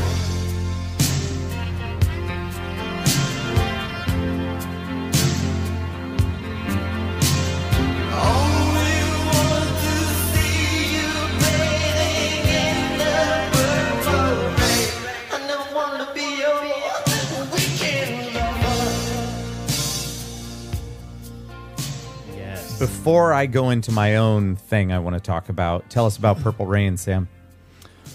Well, I mean, I don't have to say it, but it's one of the most epic ballads of all time. I just, every time I hear this song, and especially now for the last, 5 years, whenever I hear it, it's kind of tough. It's sort of like the toughest song to listen to since Prince passed away, because I mean, it was in every tribute for him, immediately after his passing. And there are some amazing ones out there if you want to go and seek them out. The 3-night thing down by First Avenue. Yeah. In Minneapolis. I remember Paul telling me about it, and he was like, "Are you coming?" The cast from The Color too far Purple away. did this amazing rendition the night that he passed away, and I mean, you can find that online, and it's just a powerful performance. They got the whole audience to sing. I don't know, there's a lot of that out there, but yeah, this song always gets me a little misty when I hear it now. So even though the lyrics, I mean, this is another one of those songs where I don't know if the lyrics necessarily make a lot of sense, but I think you could certainly interpret them. I've heard them that interpreted as about a relationship once again, and also about religion. So, and the only other thing I thought that was interesting is that he mentions the sky turning purple in 1999. And I guess his explanation for purple rain or the sky being purple was that when there's blood in the sky, because the sky is already blue, red and blue make purple. So that was his explanation for that, because people obviously were asking him a lot. So that was what he said. That was what he said about it. Wow. What do you think, Joe? Well, I think it's a perfect, if you look at Let's Go Crazy and Purple Rain, it's like the two bookends of sandwiching this whole album together, because you have kind of like this, you have the beginning of Let's Go Crazy with the same kind of voice, of ladies. It has that echo in the back. It sounds very like, I don't know, like heavenly, I guess. Yeah, it's got some more reverb. Yeah. And it's a solid ballad. And then it reminds me of when he was the Super Bowl halftime show in 2007. This is what I wanted to talk about. And then it actually started raining, and then it had this shot from like his feet, and it kind of panned up, and he just go "Ba-cha-ching," and then like the whole audience just goes nuts. Like, yes! I can't remember exactly where I heard it, because I looked up a lot of shit, guys. But I heard that they were really worried about the halftime show because Prince's, he was wearing like boots that are heels or whatever. Yeah, and falling over. And they're like, Prince, it's raining. And the thing that they said that he said was, once he heard that, he said, "Can we make it rain more?" Yeah. Okay. And it was like the most fucking epic thing ever. And I remember we had a Super Bowl party. Where were you at for the Super Bowl? That one, Sam?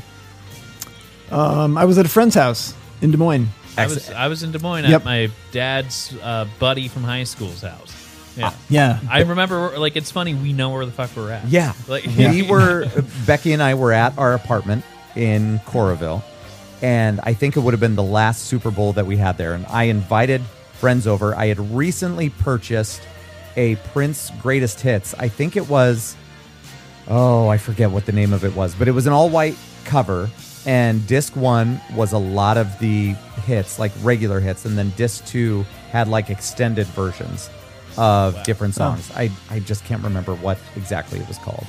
But I made, for everyone that came over, I made them a copy of those CDs because I was so excited to watch Prince at the Super Bowl. And you just watch this halftime show in like fucking disbelief, this huge fucking purple curtain. And, you know, he finally gets to that song, and he played Foo Fighters there as well. And it was just like the best thing I had ever seen on television. And I remember thinking to myself how much so many of the people that were really into football didn't give a shit about Prince. Yes. But it was undeniable that he was like the best choice for that halftime show. I don't know what city that was, but yeah. Yeah, and you would have been crazy to not have the most respect for him after that performance. And for anybody that thought that he was like too light or they had other preconceived ideas about him, the fact that he busted out a Foo Fighters song. Yeah. My Hero. Yeah, and just started just what the fuck? And he was just going to town like any other concert. Like, it was so good. I think it was in Miami.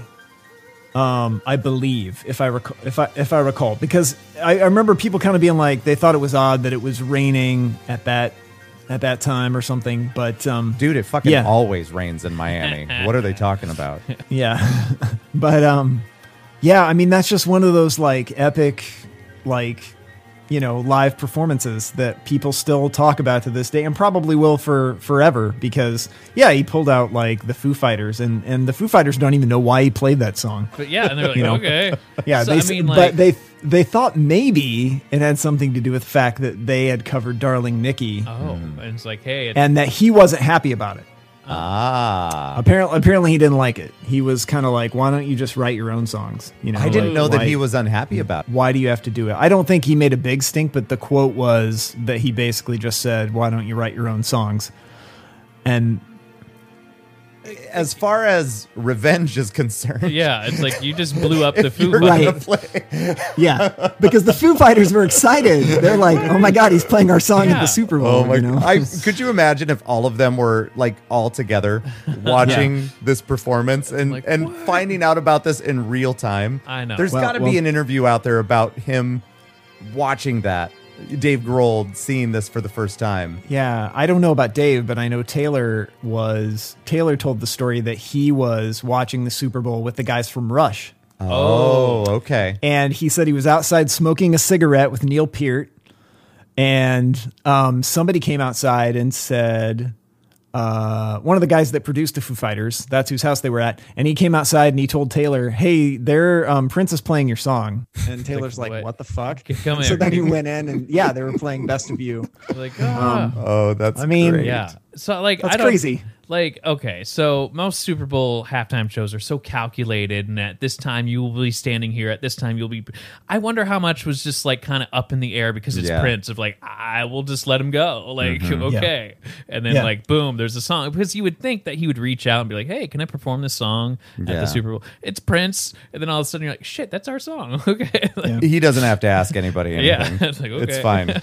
And it's live TV, and it's too late. It's there. Okay. Did you either of you hear the story about how Prince called the guys from Journey? No. No. So at the end of this song, kind of the outro to it, he felt sounded kind of similar to the Journey song "Faithfully." Oh, okay. And he sent them a tape and said, "Hey, will you listen to this and tell me if you guys are okay with me doing this song? Like, I just want to make sure I just want to make sure you don't have a problem with it." And so 3 of the members of Journey got together, including Steve Perry, and they popped the tape in and they listened to it and they were just like, I mean, the chords are the same or they're similar, but this is beautiful and we're not like mad at you at all. Like, this is amazing. So I thought that was interesting. But Journey thought Prince was great, according to the people that I read interviews with. So sweet. Yeah. That's solid. That's cool. Yeah. I totally agree with you that Baby I'm a Star could have been the final track. Yeah. But I mean, the way that this song, we just heard it, how it kind of fades out slowly. It kind of, it sounds really cool. So I understand why he went that way, but it is a different feeling to leave people with at the end of an album. Now, I believe that this is the part of this episode where we can talk exclusively about the movie. Yes. Sure. So where do we start about 1984's motion picture, Purple Rain? It was cool that, I had kind of jumped through it before. I hadn't actually sat down and watched it because I knew that I had been to, First Avenue, 7th Street entry. And so I was kind of jumping around, but, I've been there. Oh, okay, this is cool. So that's kind of where I started, and it was fun. That was like the first establishing shot, and then he's just up on stage being the superstar. Amazing. And then I looked up, I heard that at one point they wanted John Travolta to play Prince in the movie. It's like, I don't know how true that was, but it was on Internet Movie Database. So weird. Okay, that was on IMDb. That apparently, yeah. That is the most fucked thing I've ever heard. I don't know what that would look like. Let's go crazy. I mean, we can get into the deets about Prince's acting skills if we want to.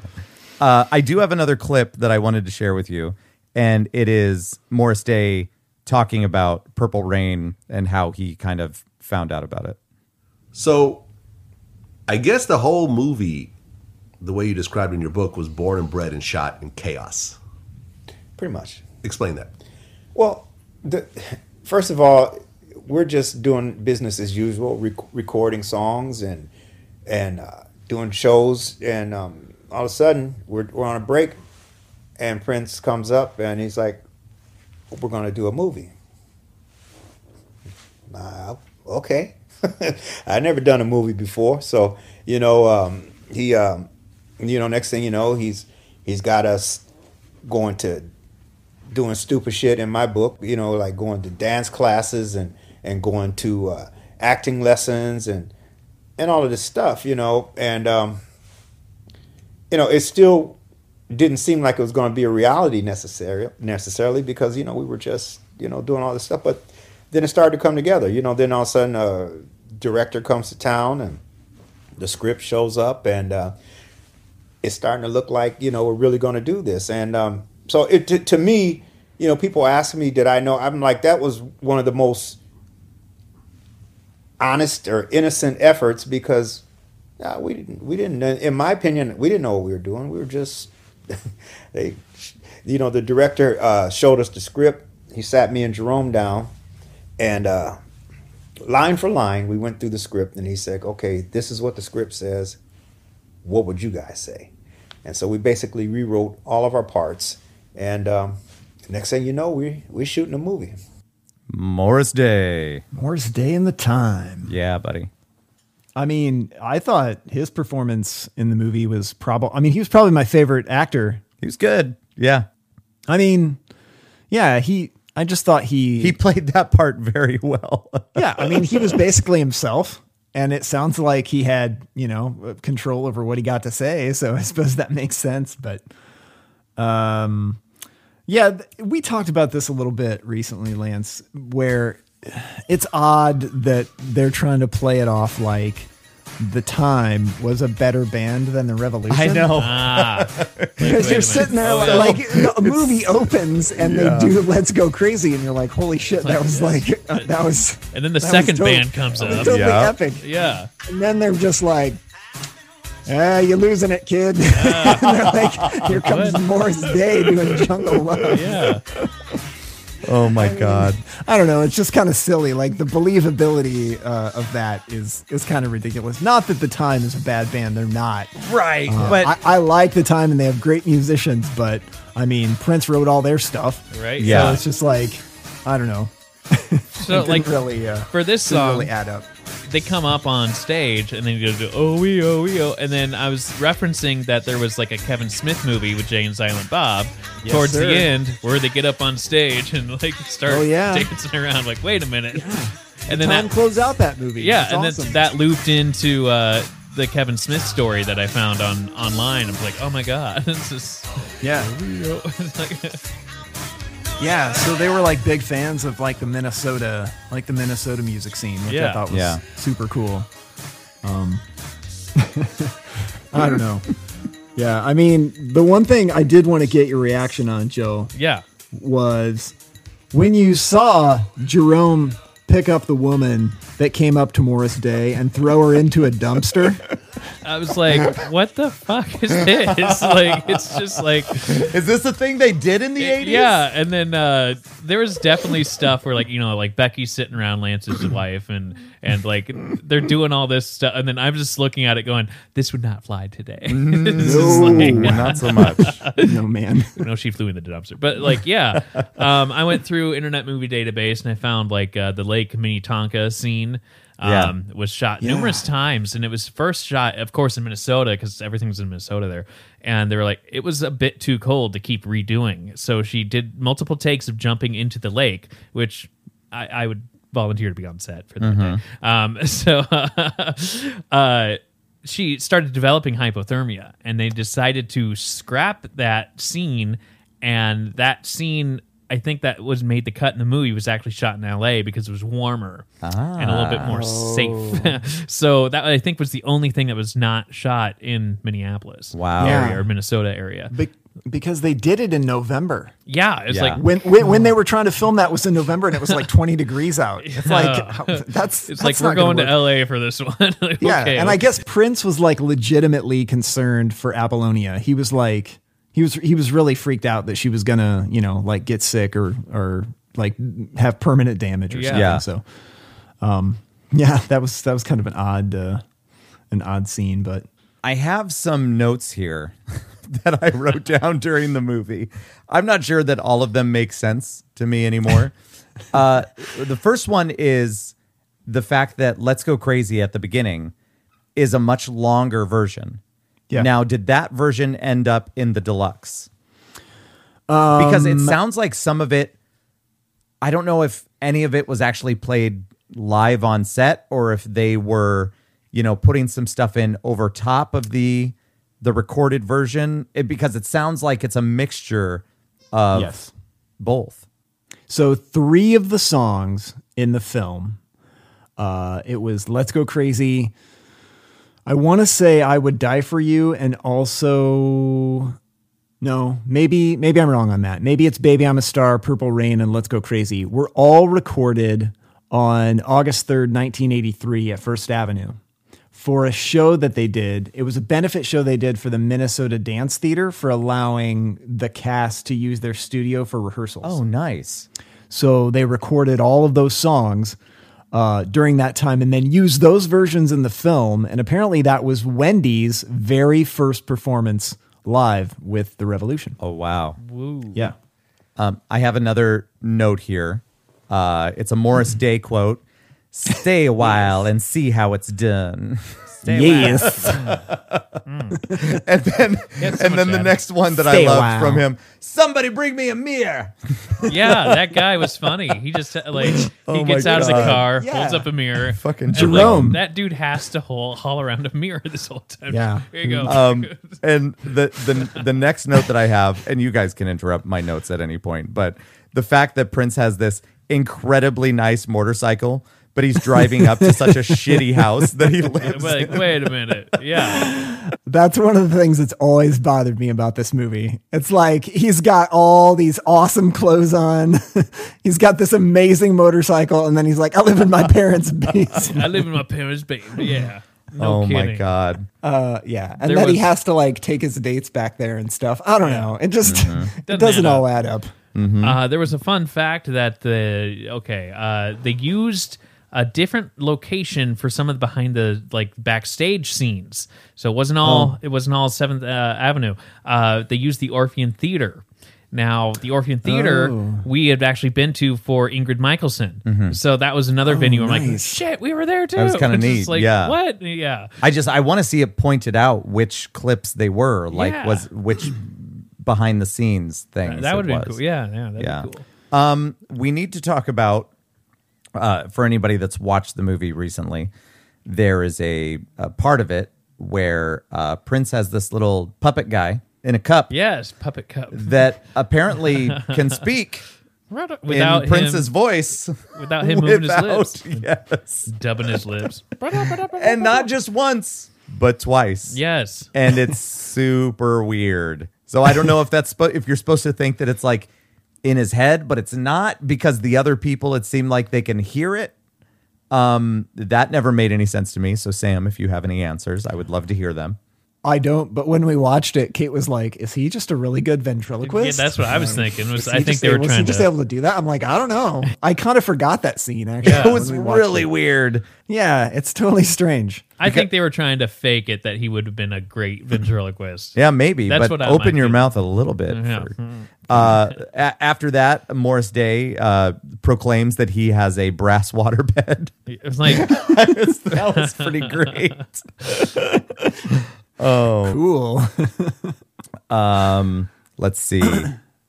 Oh yeah, then I wrote down the thing about him going and where are you, motherfucker? Yeah. And Oh then yeah, that was he's like, funny. Dad, did you write that? Jeez, it's like I'm just getting home. God. And The dynamics of this movie, Yeah. it's just like all over the place. And we brought this up prior to recording, but the fact that this is a movie with a soundtrack that doesn't include all the songs that were in the movie. And so it leaves out Apollonia 6 and Morris Sex Day Shooter. at the time. Yes, Sex Shooter. Yeah. Morris Day and the Time, yeah, they do basically the two biggest songs they ever did, Jungle Love and The Bird.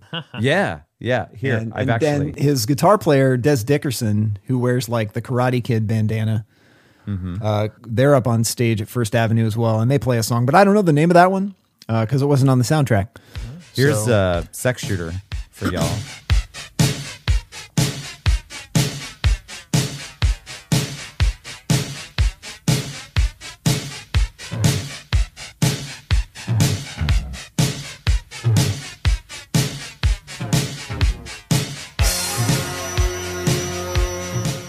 The whole thing where it was Vanity 6 and then they had a falling out and then he just kind of handpicked Apollonia.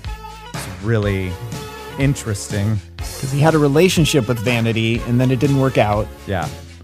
So and then naturally, he she's got just to kind go. of slid Apollonia in there. Yeah. Okay.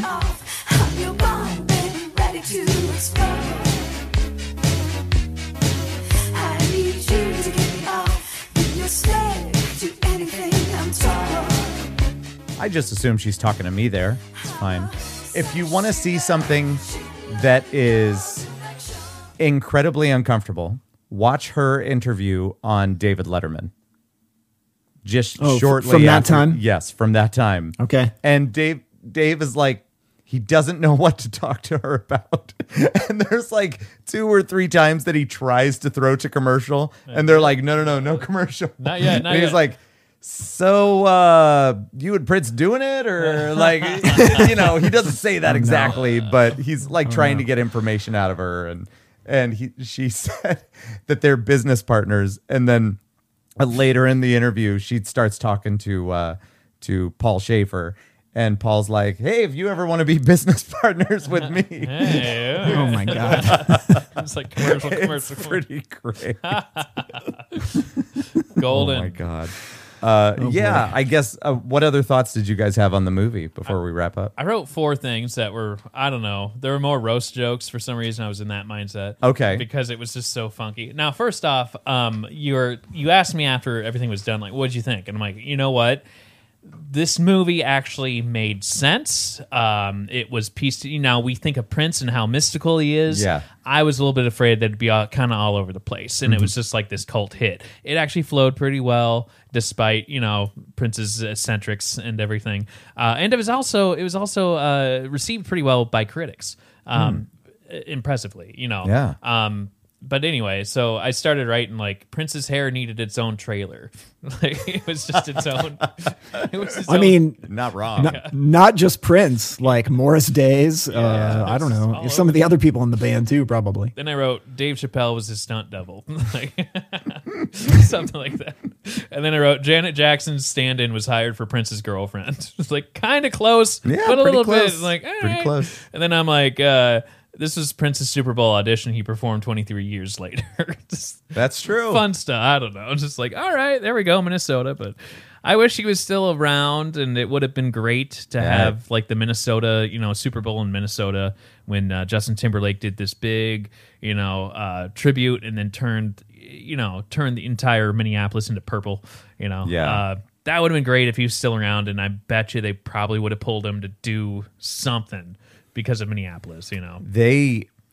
A lot of landmarks lit up with purple, if they could, Yeah. after his passing. Yeah. And that was, I think, even like the Eiffel Tower did. Like it was worldwide that they did these things. Mhm. And an incredible loss for everybody. Yeah. And it's hard to believe. 5 years to the day. That's so Yeah. weird. And that's Yeah. strange how that worked. We didn't plan that. No, We knew that it would be around there. Like I but- woke up today, and then I follow Prince on Facebook, as goofy Yeah. as that sound, and then all of a sudden it was like 5 years ago today. I'm like, shit, we're recording this afternoon. Yeah. Like, Yeah. wait a minute. Like, yeah. So that Yeah. kind of had a little bit of a weight to it. What this doesn't mean that we won't get into another Prince album at some point in the future. Yeah. Who knows? But sure. I know that Joe, you're a bit later Yeah. to the Prince party, but what are your takeaways? Like, does he mean anything to you as far as, Well, just musically and I know before we kind of dove in, I grew up a lot more with Michael Jackson. Right. And that's my older brother was in it. And I think, the older siblings definitely have like an impact on you as a younger sibling. Because I don't know, they're just a little bit ahead of you, and you're listening to kind of what they're listening to. And then that's when you're kind of starting to figure out your own tastes that aren't your parents, and it's not on radio, Absolutely. that sort of thing. So I was just more into Michael Jackson. But I didn't really, I grew up with the hits. If it was Prince, it was probably Purple Rain. It was probably just whatever would be on. It wouldn't be any deep cuts by any means. But in recent years, I definitely got a better sense of his creativity and the way that he would operate, and it was just kind of more intriguing to me that his brain didn't work the way that other artists did, and that's what set him apart. Just like the weird eccentrics of like, hey, I want a camel. It's like, yes, but just go get me a camel. Okay, and he just didn't get it. Just like, okay. You guys can look up that story Yeah, later. that's if you the want Kevin to. Smith thing on YouTube. Just, but it's January and it's Minnesota. Yeah, he's in his own And yeah, world. so I think- why could I not have this? Yeah, so I think I've grown to appreciate his eccentric aspects, because I'm kind of like that too, where it's just kind of like, all right, let's just throw it out here and try something different.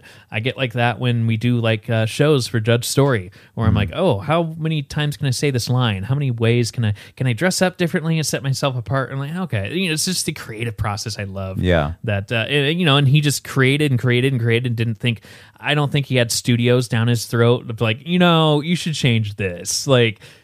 That was impressive, and that's a cool Right. place to be, that you don't have a studio that's like, this isn't really going to, this isn't going to pander Yeah, towards. this doesn't work for us. Yeah, that sort of thing. So I don't know. That's kind of what I appreciate him about now, and it was cool to watch the movie alongside with the album too. Yeah. Yeah. Absolutely.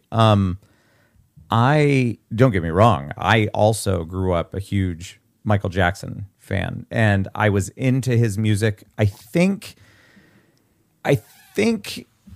he had more of a extended airplay on the radio than Prince did.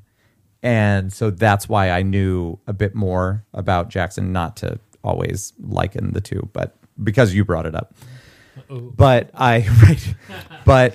I really started to dive into Prince after, like, I knew the hits, and I've always known the hits because I was born in '82. So I just grew up with them around. They never stopped playing certain hits on the radio. Whereas with Michael Jackson, they did because of all the controversy that was going on. Now, I never actually bought a Prince album until probably after the year 2000. But I remember getting one of his greatest hits. And it was frustrating for me because this particular greatest hits album, and it had a lot of the big hits on there, but including like Diamonds and Pearls and Seven. So this was, I guess I'm not sure what year exactly it was that I bought this particular album, but I knew enough to know that a lot of the songs on there were cut short. It was like they were trying to cram more onto a CD for you, where if they could have like left off something like Get Off or some, one of those other random, more upbeat songs that was a little lesser known, then I could have gotten the full version of the other songs that I knew were fading out way too fast. But then after that, I started diving into full albums. I was a fan. Obviously, I was hooked. And then Becky graduated early from high school. And so we decided to take a trip out to California. And so this would have been in 2004. And while we were getting ready to head out there, I'm like, well, what can we do? What is there? What's going on? And so I saw that Prince was kicking off his musicology tour. And we ended up scoring tickets to it. Who would pass that up? And I was surprised that for some reason, it worked out that I was able to, I found out about it in time to score a decent ticket. Yeah. And was so stoked. And we get there, and just the whole experience was so memorable to me. And even waiting outside for them to even open the doors, they were playing songs that I love. They were playing like Erotic City, and just over like the speakers that were outside, and it was like this whole intro to the concert. And we get inside, we find our seats, and there's kind of something obstructing our view. It was a bunch of these cables.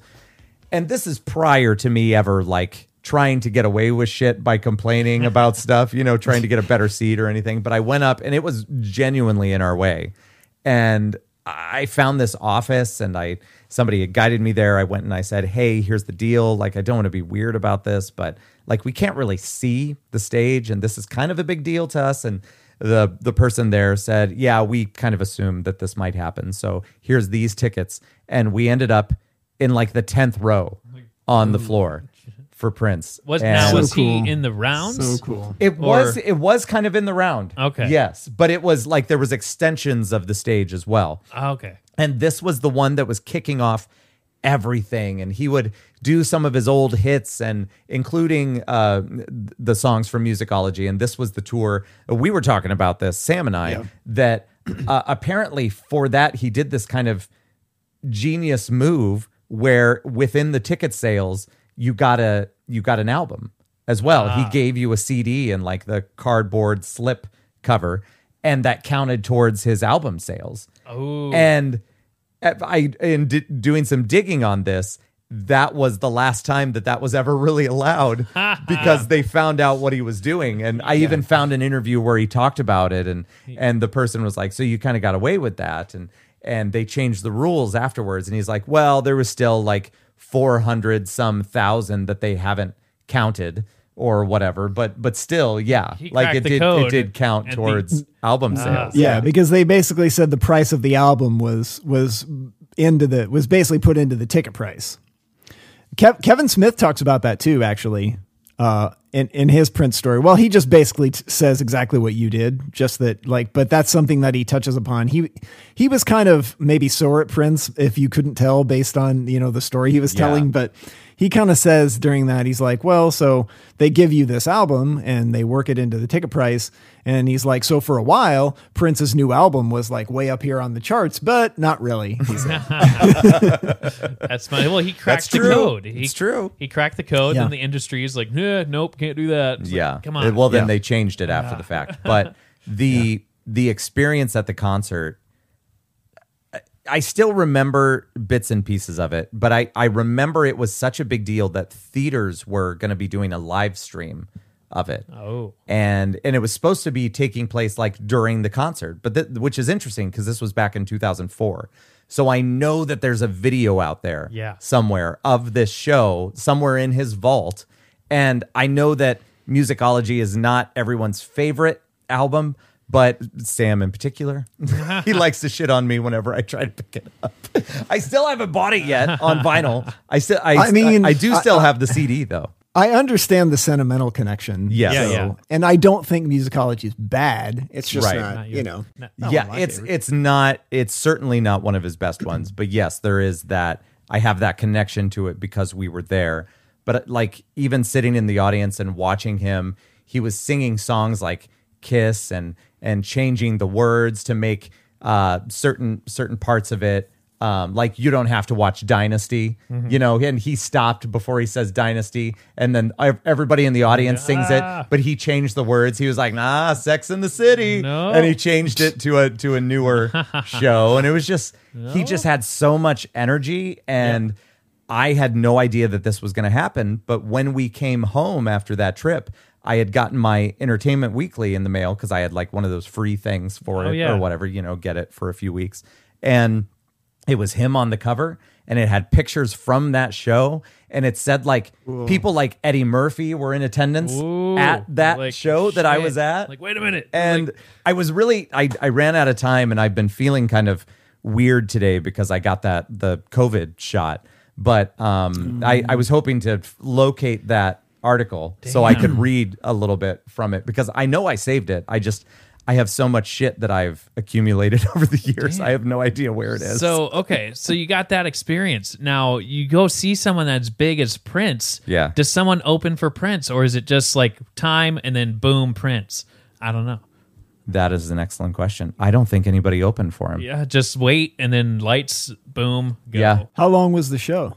I remember it being pretty lengthy, but I don't know exactly. Yeah. That's why I know that information is in that Entertainment Weekly. Damn. So I need to find that someday. That's cool. So anyway, that's my story. That's your take, I guess. But and I mean, there's more in there, and I've obviously over the years gotten more into his discography, and it means a lot more. And certainly, his death hit me pretty hard. Yeah. And I do regret not trying to make it up for, what was going down at First Avenue, but also it's like, you would have gotten there and it was just kind of like a somber, sad, but celebration still. But I wish I would have seen it. Yeah.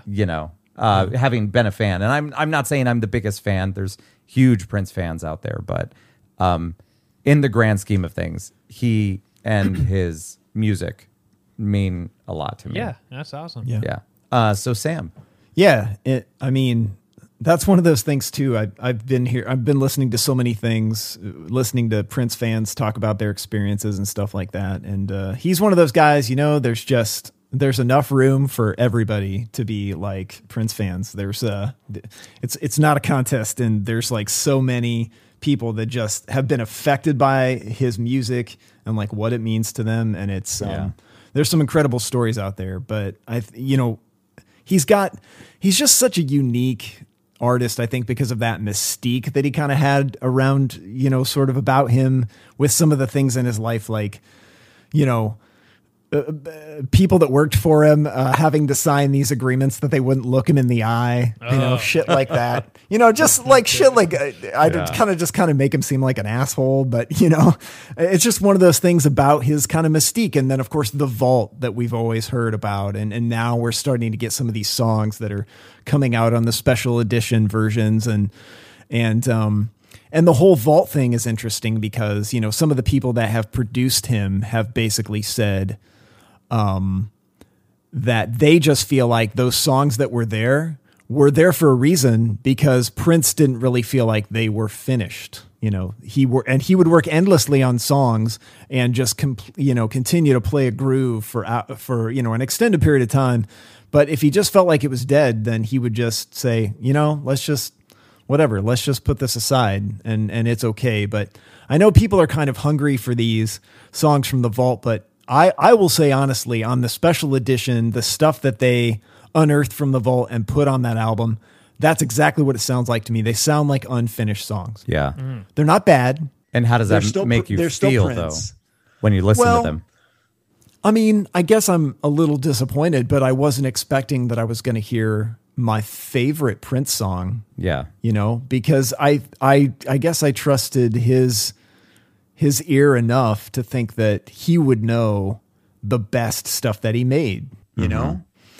And I just think he's a musical enough person that he would know, you know, this isn't ready, this is. And like I said, I don't think a lot of those songs are bad, but maybe just not, you know, just maybe not up to that level that maybe you sort of expect, or just some of those flourishes, like different vocal things are kind of absent, you know, or different sounds that he would maybe use just like once in a song, but that kind of make a song. It's just kind of missing some of that, but it's kind of more skeletal, but kind of interesting to hear it for just, I guess, the process, you know, just to hear some of the stuff he's doing. I don't know. I mean, there's the whole thing about like his name change that happened in the early 90s too. That's such an area of like, you know, mystique. And we didn't really get into that because it's kind of like a decade later after this album came out, but, you know, his religion and everything, of course we talked about it some in the songs, but that started to kind of resolve itself when he converted to Jehovah's Witness, in the early 2000s. But, you know, you brought up Michael Jackson, and I have like a list of stories here that I could share, but I know we've already talked forever. Well, so you could dive in I do a little have bit. one story about Michael Jackson though. And, I was listening to this guy that wrote a book about, certain like rivalries amongst 80s musicians. And one of the things he talked about was the rivalry between Michael Jackson and Prince. And he said that he, you know, first of all, if you compare these two guys, I mean, we're looking at Prince, who was very prolific and put out like 35 albums, you know, and then wrote tons and tons and tons of songs for all these other artists that became hits. And then, you know, you have Michael, who basically had his career start with Off the Wall. His proper career started with Off the Wall, and he had, you know, what, like 5-6 albums while he was alive. Yeah. Yeah. So such a difference there in like how prolific I think those guys were as far as what the output was. But I think a lot of that had to do with Michael, who I think probably saw himself as more of a entertainer. Mm-hmm. And I think Prince, you know, in my personal opinion, was a stronger singer, and he was a musician. Yeah. You know, he could play everything. Absolutely. You know, and so many people have said, well, Prince could probably play every instrument like better than anybody else. He was just such a natural like talent, but he also worked his ass off. Give me that recorder from middle school, Siak. You know? Yeah, right. Like, what? but that Michael seemed to kind of shoot for, you know, after he put out Thriller, his goal was to try to make Bad sell even more than Thriller. Like he really was all about the commercial side of trying to sell albums and being a commercial artist. Whereas Prince was, after he put out Purple Rain, his next album was Around the World in a Day, which was not a big hit at all.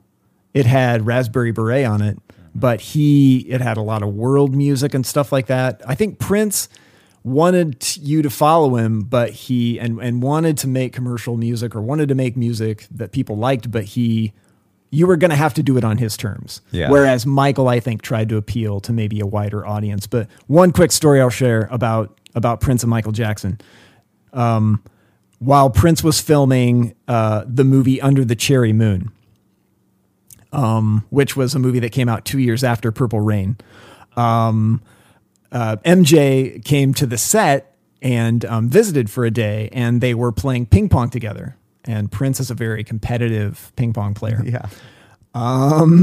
So anyway, they started playing ping pong, and I guess MJ wasn't taking it that seriously. He was just having fun. And Prince was like getting mad because he's like, you know, why aren't you taking this more seriously? Like, come on, like bring it on, you know? And so at one point Prince like smacked a ball, and it hit Michael really hard, like in the crotch. Oh, and he didn't even flinch. And Michael storms off, and Prince was just like, well, he said something kind of rude. He basically was like, "Did you see him? He played like Helen Keller." Oh, yeah, which is a horrible thing to say. Yeah, there's no bitterness there, right? whatsoever. But apparently Prince was just super competitive anyway. Yeah, that's a terrible thing to say, first of all. But just a story that somebody had told that I thought was kind of interesting. That they actually did like share space and hang out sometimes. So. And then there was the whole story about how I guess Michael had asked him to be a part of Bad. Oh, okay. Yeah, yeah. I think we talked about that at some point. Yeah, I'm pretty sure that we have. And there's actually an interview out there where Prince kind of talks about it, and he says, so at the very beginning of the song, it says, "Your butt is mine," and he's like, "Well, you're not saying that to me, and I'm not saying that to you. So already we have a non-starter." Yeah. And it is really neat because there is a YouTube video out there I remember seeing, and Kevin Smith refers to it as the Apollo Theater, and it was James Brown, and then he calls up Michael Jackson. "Hey, Michael, come on, get over here, get over here." Oh yes. And then like, no, I know about this. And then like Prince is also in there. "Hey, Prince," and he's like a nobody at this time. And then Prince actually piggybacks off of Michael's back, like literally, like that's just how they're getting up on stage, and it's just like, wow, look at these big heavy hitters. And then he says that Prince like starts fucking a guitar. Yes, that's right. That's right. and then apparently in the video you could see James Brown be like, "What have I done?" Yes. Okay. It's the next generation there. It's the next generation. Yeah. But yeah, it was just a solid movie album. I don't know. It was fun to have a little extra to the album to dive into too. Is Purple Rain your number one Prince? My favorite Prince album? Yeah. No. You gonna tell me what it is, or are you gonna save it? Then why'd you pick it? I think. I mean, I love it. If it's not number one, it's like number two, but maybe number three. Okay. Especially recently because I've been listening to all the early Prince stuff, and I don't think, man, like his first album's a little uneven, but his second album, Through Purple Rain, that 5-album run is just. It's just like untouchable. I absolutely love all that stuff. So much great funk and pop and rock and just incredible music. 99 in 1982? Yeah, that was in 82. And that one probably is my favorite. A lot of like extended jams on that. My favorite thing about that album is how, and I love it on the vinyl, that each track kind of goes into the next. Yeah. And Yeah, it's like all connected. You need to listen to it, man. Yeah. It's so good. Yeah, that's a terrific album. But Dirty Mind is also another one that's I just think is great. Like front to back is so good. So yeah, I mean Purple Rain's definitely up there. It's such a great album, and probably I think the reason that I chose Purple Rain, besides the fact that it's just this awesome piece of like pop culture, and it's got the movie to talk about as well. Right. And I think a lot of people just like forever, I think Prince knew that was the album that was forever going to be like, associated with him. But I think maybe the reason that I kind of chose it was that I thought it was a little more diverse than a couple of the other albums. Dirty Mind is pretty much like straight funk, the whole album. And 1999 has got a lot of longer, kind of stretched out like songs. It's not, the single versions like what you'll hear on a greatest hits collection. And so I thought, just for those reasons, I think Purple Rain was maybe the right choice. I think it was. Yes. And thank you. That's awesome. Oh yeah. Yeah, for this sure. was a lot of Glad fun. you guys dug into the movie too. That was awesome. Any chance that I have to do that. Yeah. Although I know it had been a long time since Becky had seen it. So I'm sure that there were some things happening on the screen that she was like, ugh. But it was worth it. So I guess that leaves us with what we're doing for next time. Oh boy, Mr. Vaughn. Here we go. Are you making it up on the spot? I thought about it, and it was between a couple albums, but I'm like, okay, let's just keep it. Okay, here we go. All right. We're gonna keep it in the 80s. I'm okay with that. This isn't everyone's cup of tea. It might not be everybody's favorite band. All right. But I know I jammed out to it when I was 15 in middle school on the school bus. Flock of Seagulls. No? Okay. AC/DC's Back in Black. Oh. I think that's going to be a solid headbanger. Oh, my God. I am kind of familiar with it because my stepdad had the CD. Yeah. And we didn't have a lot of CDs when I was that age. So I know I've listened to it. Yeah. So it'll be interesting to revisit. Yeah. So I think and it also has some controversy to it. So it's going to be kind of fun to dive into. But yeah, Brian Johnson's first album with AC/DC. Oh, yeah. So man. Good. There's a lot to like discuss about that because you're right. It like that's the first one with the new singer and you know they had just lost Bon Scott. So yeah, and of course it's also like you know one of the best hard rock albums ever. It is. They came out with like their new CD like this early in fall. Yeah, you were digging that, right? It was sounded pretty good, and they used basically.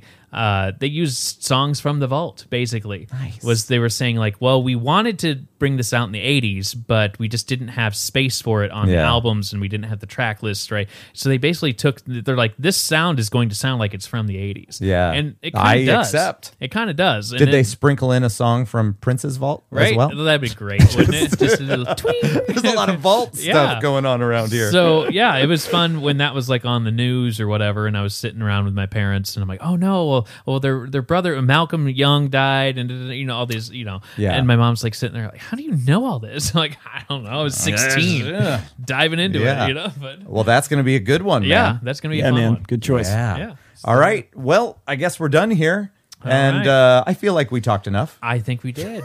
7:46. Oh my god. Yeah, solid. So, everyone, take care. Thank you, and we'll see you soon. Bye bye. Bye bye.